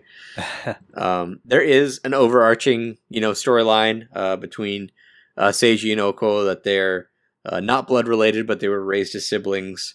And a mysterious figure from Oko's past named Suo, who we're continually teased with, but it feels like is just always continually on the horizon. Yeah. I will say a very beautiful show. Mm-hmm. The colors are like, they stand out. I don't know how to put it. It's a very vibrant show. The use of color is very striking. Yeah. They definitely like to throw a lot of visuals at you in a pleasant way. Yeah. One of the things I appreciate the most is whenever they're transitioning from one scene, not all the time, but a lot of times when they transition from one scene to the next, they have an establishing shot, which, you just show where you were, or sometimes you show where you were, but all the times you show where you are now. But in this one, they'll show where you are, and then it deconstructs that building and then builds the next building over it in this really kind of awesome way. I really appreciated that. Yeah, just amazing visually. And the Tsukumogami themselves, I actually say I think I like them quite a bit more than the pair, because I don't know a whole I'm getting kind of, I don't want to say sick of, but it's grating to constantly hear about this Suo character that we're not seeing. Which is saying a lot since there's only been 2 episodes. 3. Well, 3. Okay, I've only seen 2, but yeah. And the Tsukumogami are actually, I really enjoy their characters. Yeah, I think they're pretty good. I think I won't say they're all like super fleshed out, but I enjoy their interactions quite a bit. I'm hoping we get more from from the pair than just we sit in our shop, the client comes in, client tells us our problems, we lend out Tsukumogami, we listen to rumors from the Tsukumogami, and then we solve it ourselves, because at that point it just becomes formulaic. And while that's not bad, I think that would probably hurt its score in my eyes. Yeah, there's a lot of potential there. Yeah. I mean, there's potential for like more of an overarching story as well. Yeah. Or like a longer client interaction or something. Yeah, maybe we'll see people come back, because that would be kind of cool. Oh, we have seen a couple. Well, yeah. I mean, but like, I do like the way they let like one customer will tie into the next by like saying, "Oh, this guy recommended me," and it's like, "Oh, it's that guy." One thing I find kind of odd is the like high level samurai family that is going to this shop, and I'm like, maybe it's because I don't know a whole lot about Edo era Japan, but I mean, I feel like they can afford this stuff on their own without having to rent it. I feel like they don't come to the shop to rent the stuff, though. Well, the first guy, like, what was his thing? Like, the second guy, yeah, he didn't come to rent the stuff. He had heard that they'd helped out. So the first guy was brought in by the girl, who, because he formulated or fabricated the story about the missing mouse. Oh, that's right. Yeah. Tsukumogami. Uh-huh. So yeah, he didn't come in by himself. He was brought there through the girl whose name I can't remember, who's in the OP, but hasn't shown up since. Yeah. Yeah. So yeah, we'll see. It might just be one of those, hearsay anime where the people just keep coming in because they hear about the wonders that this duo can perform with Tsukumogami. Yeah, I don't mind it. It's just I hope that there's more of an overarching plot than just client of the week.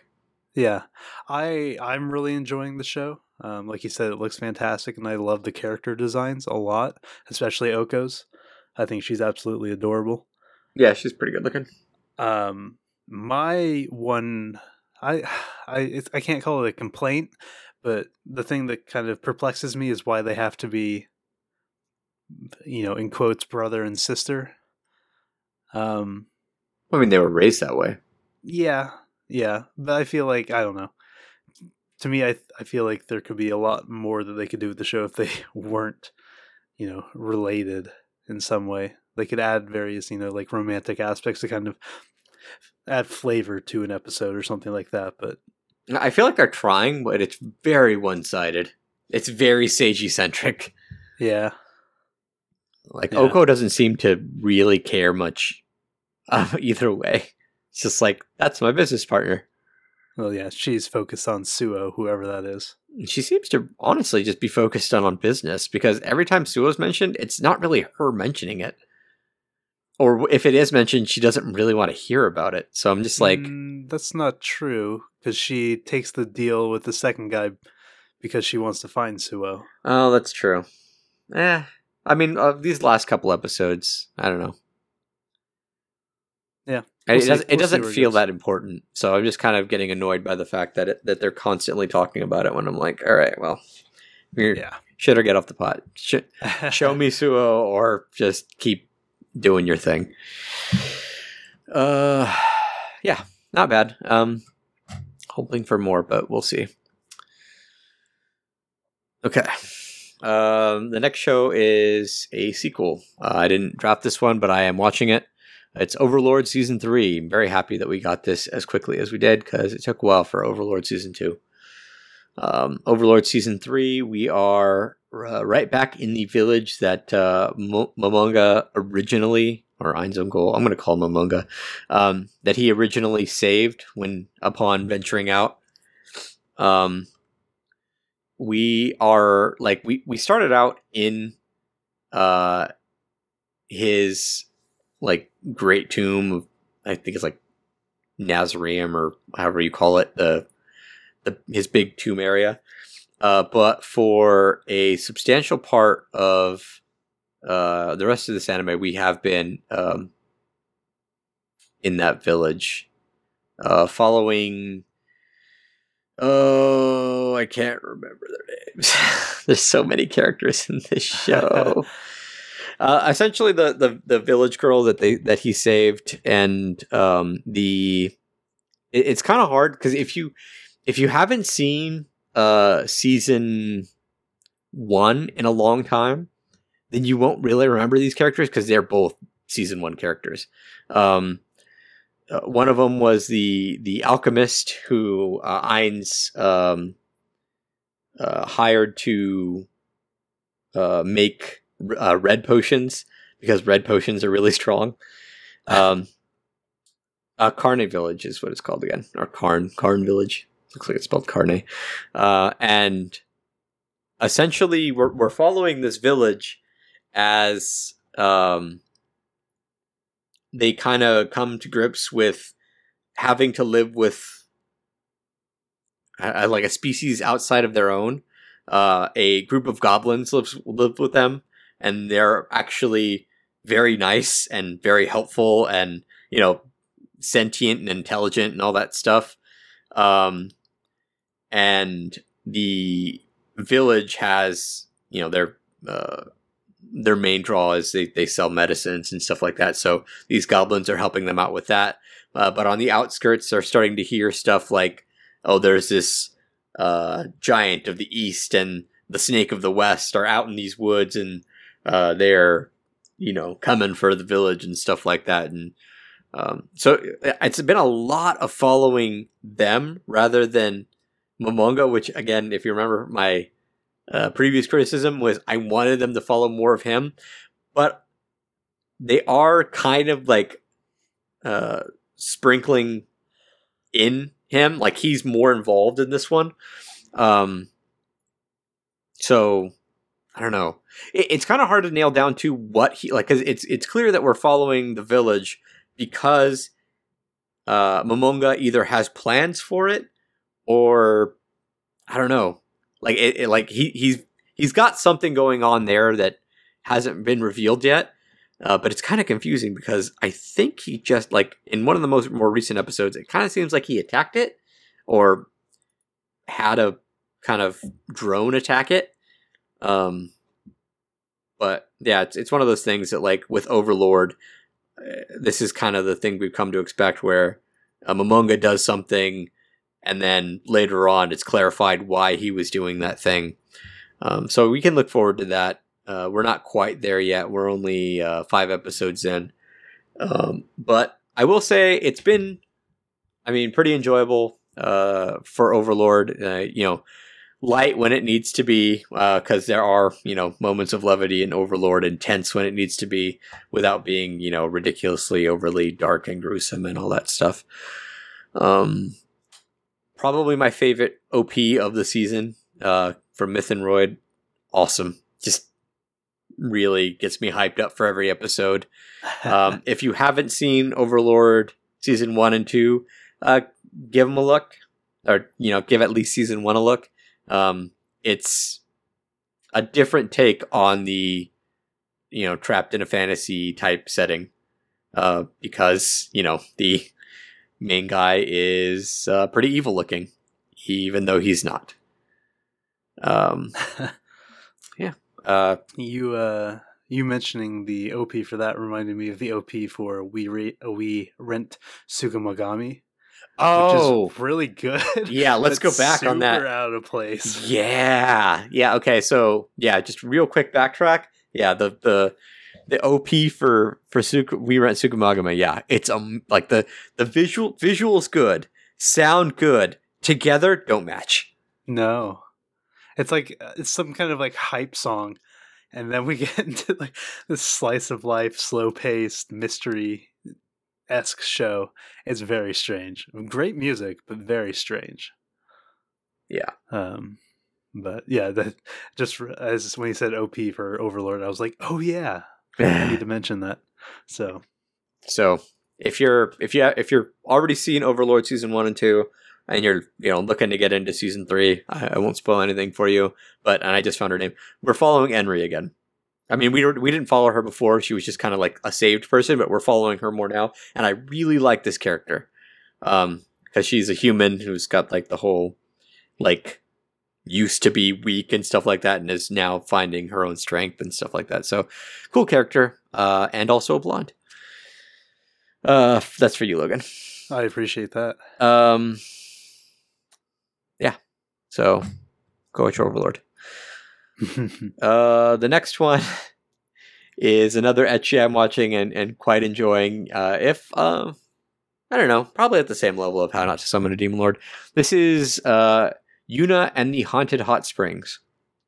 It is, again, an ecchi that follows... he looks full grown, but apparently he's in high school. His name is Kogarashi, and he is an exorcist. Because he's been able to see spirits his whole life, and a few times in his life, he'd actually been possessed. So he trained himself to be an exorcist, so he can dispel spirits with like just one punch. He just punches them and they ascend to heaven or whatever.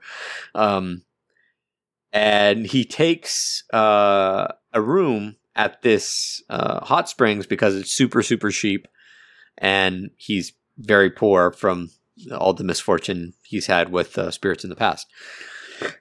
And he comes to find out that the reason it's so cheap is because the room is haunted by Yuna, who is the ghost of a high school girl who died in the hot springs many, many years ago.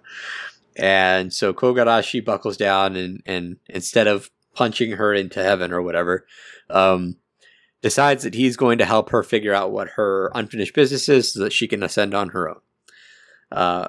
After finding out about Yuna in his room, though, it revealed that all the other denizens of the hot springs are some form of yokai. There's Yaya, who is possessed by a cat spirit, and like is friends with a literal cat god.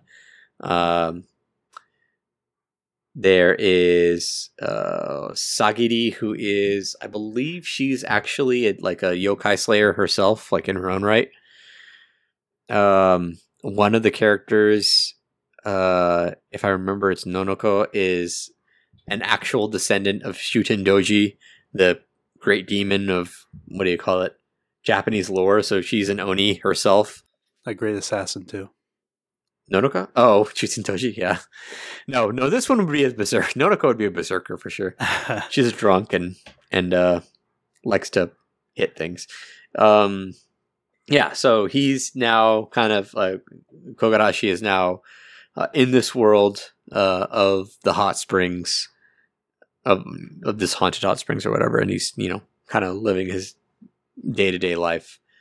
It's an ecchi. It is a pretty standard ecchi, like in terms of like every episode is like a couple acts, and the acts involve Kogarashi having to do something with one of the girls, whether it's helping defeat yokai with Sagiri, or trying to, or I don't know, helping Yaya out with, I don't remember what exactly he helps her out with, but she eventually comes to like him. Just kind of like endearing himself to all the girls at this point, and he makes a misstep or something happens and ecchi ensues. I mean, it is the accidental boob grab type of anime. Except one thing I do appreciate is that like every time we get a scene of Kogarashi waking up, we also get a scene of Yuna barely dressed, because she always somehow wanders into his bed while she's sleeping or whatever. So when she wakes up, she's, very rarely clothed, which I very much appreciate in an ecchi. But yeah, it's not going to blow your mind. It's not a new take on the ecchi genre. It is just ecchi, and an ecchi comedy at that. Like, there's not really a whole lot of overarching storyline for Kogarashi other than help Yuna eventually. Where I feel like How Not to Summon a Demon Lord, at least there's a story that's kind of moving forward. I do not think at the end of this episode Yuna will ascend to heaven or go anywhere. Yeah, I'm pretty sure she'll be there till the end. So yeah, if you like ecchi comedy, this is definitely another one. and I'm enjoying it quite a bit, but I'm not sure everybody will. This is the kind of show that I will wait for the Blu-ray of, purely because of the censorship. Yeah, there's quite a bit of at least in this one, the steam makes sense because they're in a hot spring, So I'm like, okay, whatever. But yeah, there is censorship, so be warned. Okay. The next show is one that I didn't draft, but I ended up taking because Backstreet Girls was not picked up by anybody.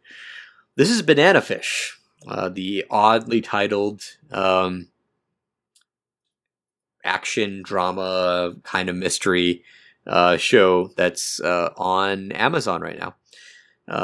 This is an adaptation of a manga that was set in the 80s, but they have adapted it to modern times. So, we see people with smartphones and stuff like that. What they didn't adapt was New York, because New York, I feel like, is a lot less violent than it was in the 80s. Anyway, so we start off in Banana Fish with Eiji, who is coming to America for the first time with like a family friend who is a reporter. The reporter, he brought Eiji along because Eiji was struggling with some kind of funk or whatever. He's like, hey, you know what? Come with me to America.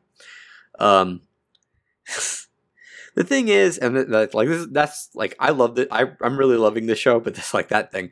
Like, here, 18, 19-year-old kid who's struggling in college, come with me to gang-torn New York, where like his job in New York was literally to photograph a gang in New York in their hideout. And I'm like, baffling. Anyway. But so Eiji goes with them, and they go to this local street gang hideout that's run by a street gang leader named Ash Lynx. Ash is younger than Seiji, but at this point in his life has led a much different life. He is, at this point, probably already a killer multiple times over. Mostly, it seems, through necessity. Whenever he needs to, he doesn't, kill when he doesn't. And his gang is under a mafia boss called Papadino. Papadino is kind of a sick fuck. Because the way Ash kind of came up in the world of organized crime is he was the victim of child sexual assault. At first with his baseball coach, I believe, is what we recently got. And then eventually this guy Papadino picked him up when he ran away from home. And so he essentially was abused all the way up until very recently. So he's kind of had to make his way in the world that way, and eventually, kind of grows up stronger and finds himself at the head of a gang. Where this kind of takes a twist is Ash finds a man dying who gives him an address in LA, and that's it. And he kind of thinks nothing of it. However, the name of this thing, like Banana Fish, just keeps kind of floating around in the air. And it's something that his brother, who's kind of comatose, keeps saying. Banana Fish is a drug. And it's a drug that makes the user, it's really weird, hallucinate and then become super depressed. Which is like, why would you want that anyway? But like, and it kind of seems more like a poison than a drug. I mean, it's like, obviously the two are one and the same, but like, it seems like something that you give to somebody to fuck with them, to make them, because like essentially a lot of people who have taken this drug have killed themselves. So it seems like something you give to somebody to make their death look like a suicide. I don't know. But this is Papadino's drug, and he's trying to, it's like a new, like, revolutionary drug. He's trying to keep it, hush hush. But through various means, I don't want to spoil anything, Ash comes like not Ash himself, but Ash does. Ash comes into possession of some banana fish, and they're slowly one member, like a former member of his one member of his street game, AG, and his friend, and this journalist guy who was Ash's brother's friend in the military, are all trying to kind of uncover the mystery of banana fish and kind of get back at Papadino for all of his, atrocities, not the least of which the sexual assault. But he's stacking them up as the show goes on. It definitely is a very pretty show for what it is. The gang hideout looks like an 80s gang hideout with the graffiti and all that stuff. New York looks like New York. The character models I actually really enjoy. Like, everything about the show is very well done. I will say that, like I said, some of the motivations kind of give me pause, and I'm like, really? But it definitely makes up for that in the plot lines of Ash himself. Ash is, I think, a very well written character, and a lot of the other characters. Yeah, it's not going to be for everybody. It's definitely darker. There are a lot of deaths in the show. Some pretty hard to take. I don't know. I won't say that they moved me to tears, but some of them I was like, oh no. Yeah. So it's very high octane. Like, it's not constant action, but when there's action, and I'm legitimately on the edge of my seat wondering, holy crap, who's going to die next? I'm hoping Shorter doesn't die. He's my favorite character. Yeah, so I can't say a whole lot more about it because I don't want to spoil anything. Like, even the synopsis I gave was kind of spoilery, but just, if that sounds good to you, if like a mystery, like this is the mystery I can get behind this season because I'm very invested in this. If that sounds good to you, definitely give it a watch because there are a lot of great moments in the show thus far already. Banana Fish. Don't try and binge this one, I will say. I don't think it'd be a good binge. I think you'd be kind of depressed. Although I will say there are some cliffhangers, so maybe if you can stomach some of the stuff, maybe, but I don't know. You might come away with it a little depressed after a couple episodes. Not terribly, but anyway, yeah.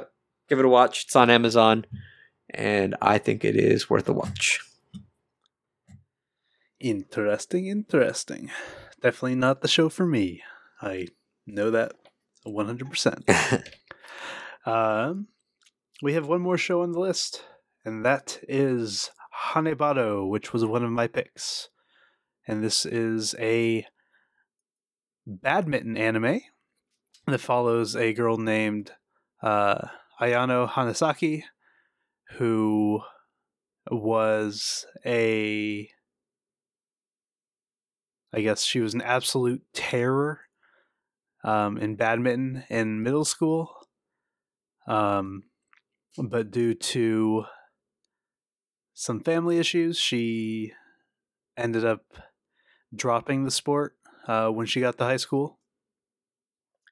And a girl that she thoroughly destroyed in middle school named Nagisa Aragaki attends that high school as well and is like the ace of the badminton club and is like super hardcore into badminton, like, and has a kind of terrible attitude because she was kind of, I guess, devastated from being just completely annihilated by this girl in this tournament.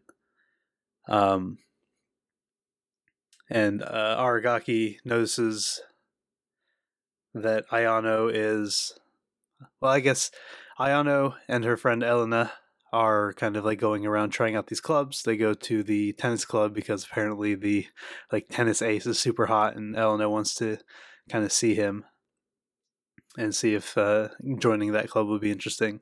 And while they're kind of, just messing around, hitting a tennis ball back and forth, the ace of the tennis club like hits an errant shot like super hard that's gonna just nail Elena in the head.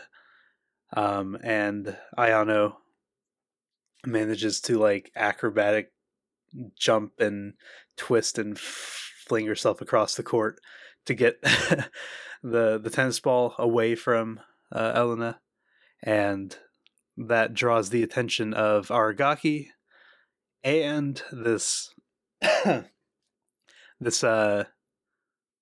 dude who comes across as like a creepy pervert who turns out to be the badminton coach of the school, and like begs Ayano to join because he can tell that she somehow can tell that due to the blisters on her hand and the muscle structure of her body is like a tennis or a badminton ace. Mm-hmm.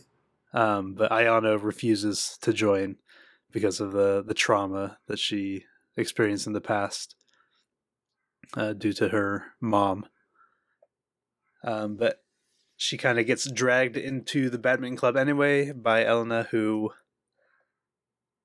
wants her to play badminton because she knows how much joy badminton did bring to her when she was younger. And so, through various things, Elena joins as the... what's the term for it? The club... Not advisor. Manager, that's the word. Thank you.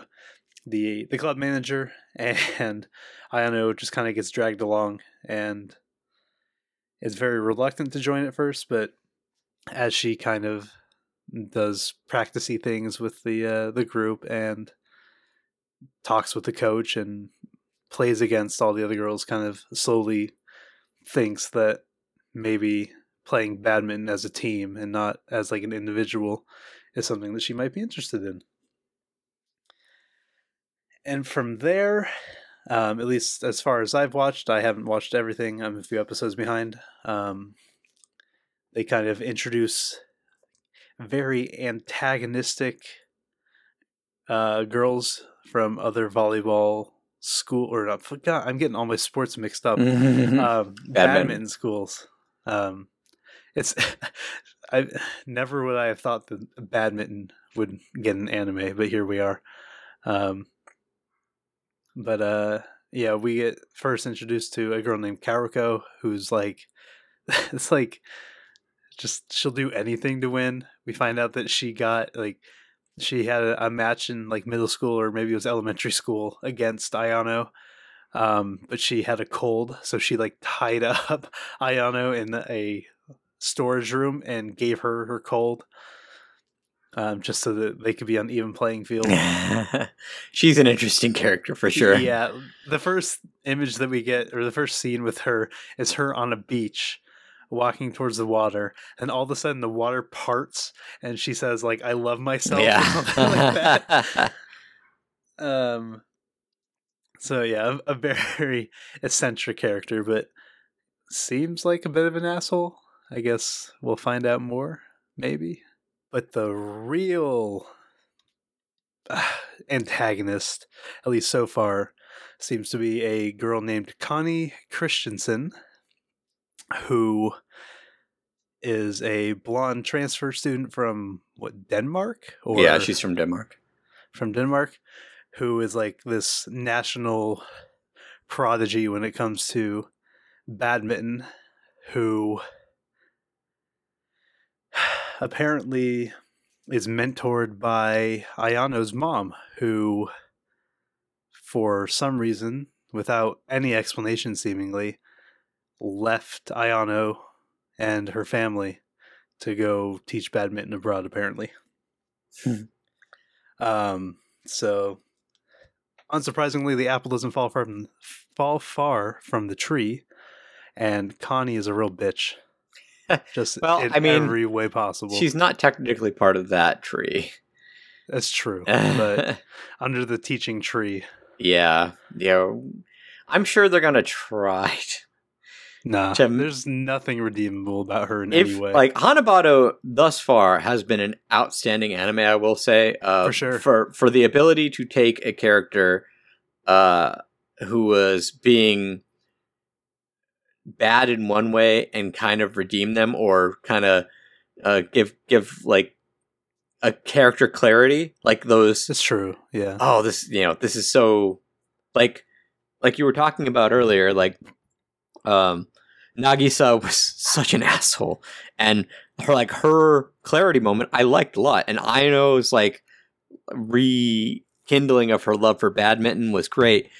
But you'll know that this show is special if this show can get me to forgive the mom, especially the mom. Like, the mom is the number one thing, and Connie. I'm not forgiving that mom. Yeah, like I do not care. Yeah, that's what I'm saying. Piece of trash. It's like there's child abandonment is my one, like, no, you don't get a pass for that. Like, Angelic Layer got such a terrible score for that reason, and others, but mostly that reason. So, just, yeah, if it could, like, and it's like 1 in a million, but if it could, this is an amazing show, and it's already an amazing show in its own right. Like, I'm really enjoying the show. Yeah, the animation's fantastic. It has definitely kind of a shonen sportsy look to it. If you like, Haikyuu, then I think it has a lot of similarities to that in a lot of ways. Yeah, and it's super fluid. There's no like stills of them like hitting it. No, they're constantly moving on that court, and it's so impressive because the animation just doesn't dip. Not thus far. Go ahead. The storylines, like everything thus far, has been clicking for me. Yeah. Yep. I'm thoroughly enjoying it, but I'm just oh man, do I hate some of the characters so much, which is good, I think. Yeah, if it elicits emotion out of you, then for sure. Yeah, because not only is Connie the girl that theoretically that Iona's mom left her to go teach Connie. And, you see like a picture of Connie with Iona's mom, and they're like walking and laughing, and she's got like a trophy because she just won some sort of tournament. But her attitude to like her teammates at the school that she's attending is just atrocious. Yeah, no, I had heard some defenses for that, but like the characters, like her teammates are like, oh, she's always like this. I'm like, really? Yeah. Like, is that something you put up with in Japan? Is just someone like the ace being a constant asshole? Yeah, and like the teacher walks in, or not the teacher, the other school's coach walks in, and he's like, "Yeah, I'm not going to get involved." Like, whatever, dude. You suck. You are the worst. Suck. Yeah, because Connie, she goes into like a. Go ahead. I was just gonna say, like, because she does, like you were about to say, she goes into this mode where she's like, they're playing doubles, and she's like, she tells her partner, "Don't touch the shuttle, like, don't hit it, nothing." It's like she won't play if that other person plays. She wants to play solo in a duos game, and the coach is just like, meh, and like. For like one of the defenses I heard was like, oh, the coach knew that she was going to be taught her lesson in this game. I'm like, really? Because that doesn't feel like it. It feels like this is just what he does. And it's like, if that's what he was banking on, then he's a weak ass coach. Yeah. That's not, yeah. There's certainly, two sides of coaching in this anime.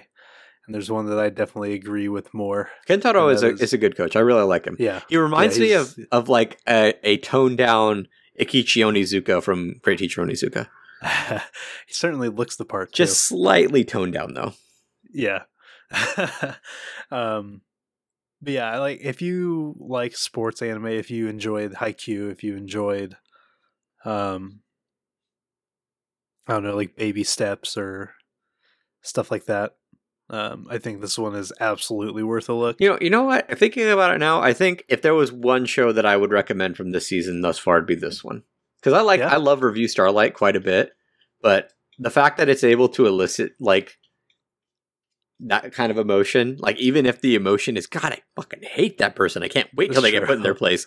Like that means it's doing something. You know, it's they're telling a compelling story. Yeah, for sure. I just feel like I come out of Review Starlight way more pumped than I do coming out of an episode of Hanebado. Like, this show definitely gets me mad and angry. I don't know, the matches get me pumped. They do, yeah. And I get, like, it's one of those things, like, where if a sports anime can do this, like, Haruka no Receive kind of can do this, but if a sports anime has got me, like, being like, man, I hope they win. Like, and they don't telegraph, like, which one's going to be the winner, like a little early, like in the show when they were like saying, oh, she's so good, blah, blah, blah. You're like, okay, well, she's clearly going to win. But yeah, in more recent episodes, especially this last episode, man, I was just like when it's like when you're watching, you know, actual sports and you're just like kind of like biting your nails, just like with every time they drop it, or, you know, every time they get a score, you're like, yeah, you know, like you're just excited for that person. So yeah. I think that's what it's doing well for me, is that I'm actually really excited every time I watch a match. Now, yeah, the characters, I'm a little angry when I come out of an episode and it's like, Connie said something dickish, or you really do need to catch up though, because the latest episode ended on a pretty big cliffhanger. You should definitely watch Haikyuu. I know. I started it. I was like 3 or 4 episodes in, and then school started. So yeah, because I feel like the ramp up is definitely way slower than in Hanebado. Hanebado just kind of like goes pedal to the metal and goes right into the the good stuff. But I feel like you would really actually enjoy Haikyuu. So this one's definitely worth a look. It's really good. So. It gets a recommendation from me at the halfway point of the season. Yeah, well, halfway point for most shows. I'm not sure if this one's at halfway. Shows. Oh, yeah, Hanebado just got to episode 6, so yeah, technically halfway. Yeah, that's our first impressions.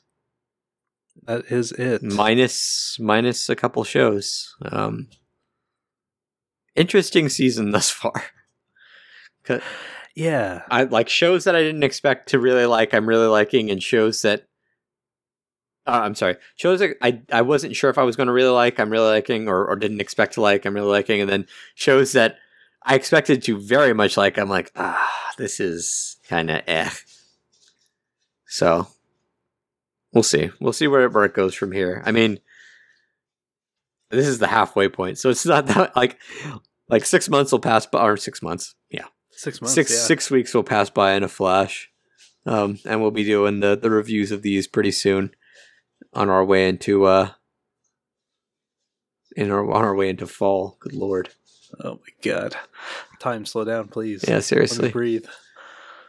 But we definitely like to know what you guys think of the season thus far, especially how right we are. We like that. Yes, always.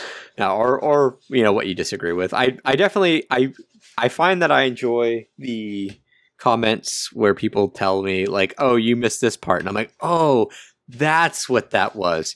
Because I will admit that I am a thick-headed guy sometimes, and I miss stuff. So, and we do have the seasonal spoiler discussion up in the Discord, which I have actually been contributing to this time around, because I'm not in finals, so I'm not panicking. We'll see how long that lasts. Me as well. But we do remember the podcast questions. I promise we remember the podcast question.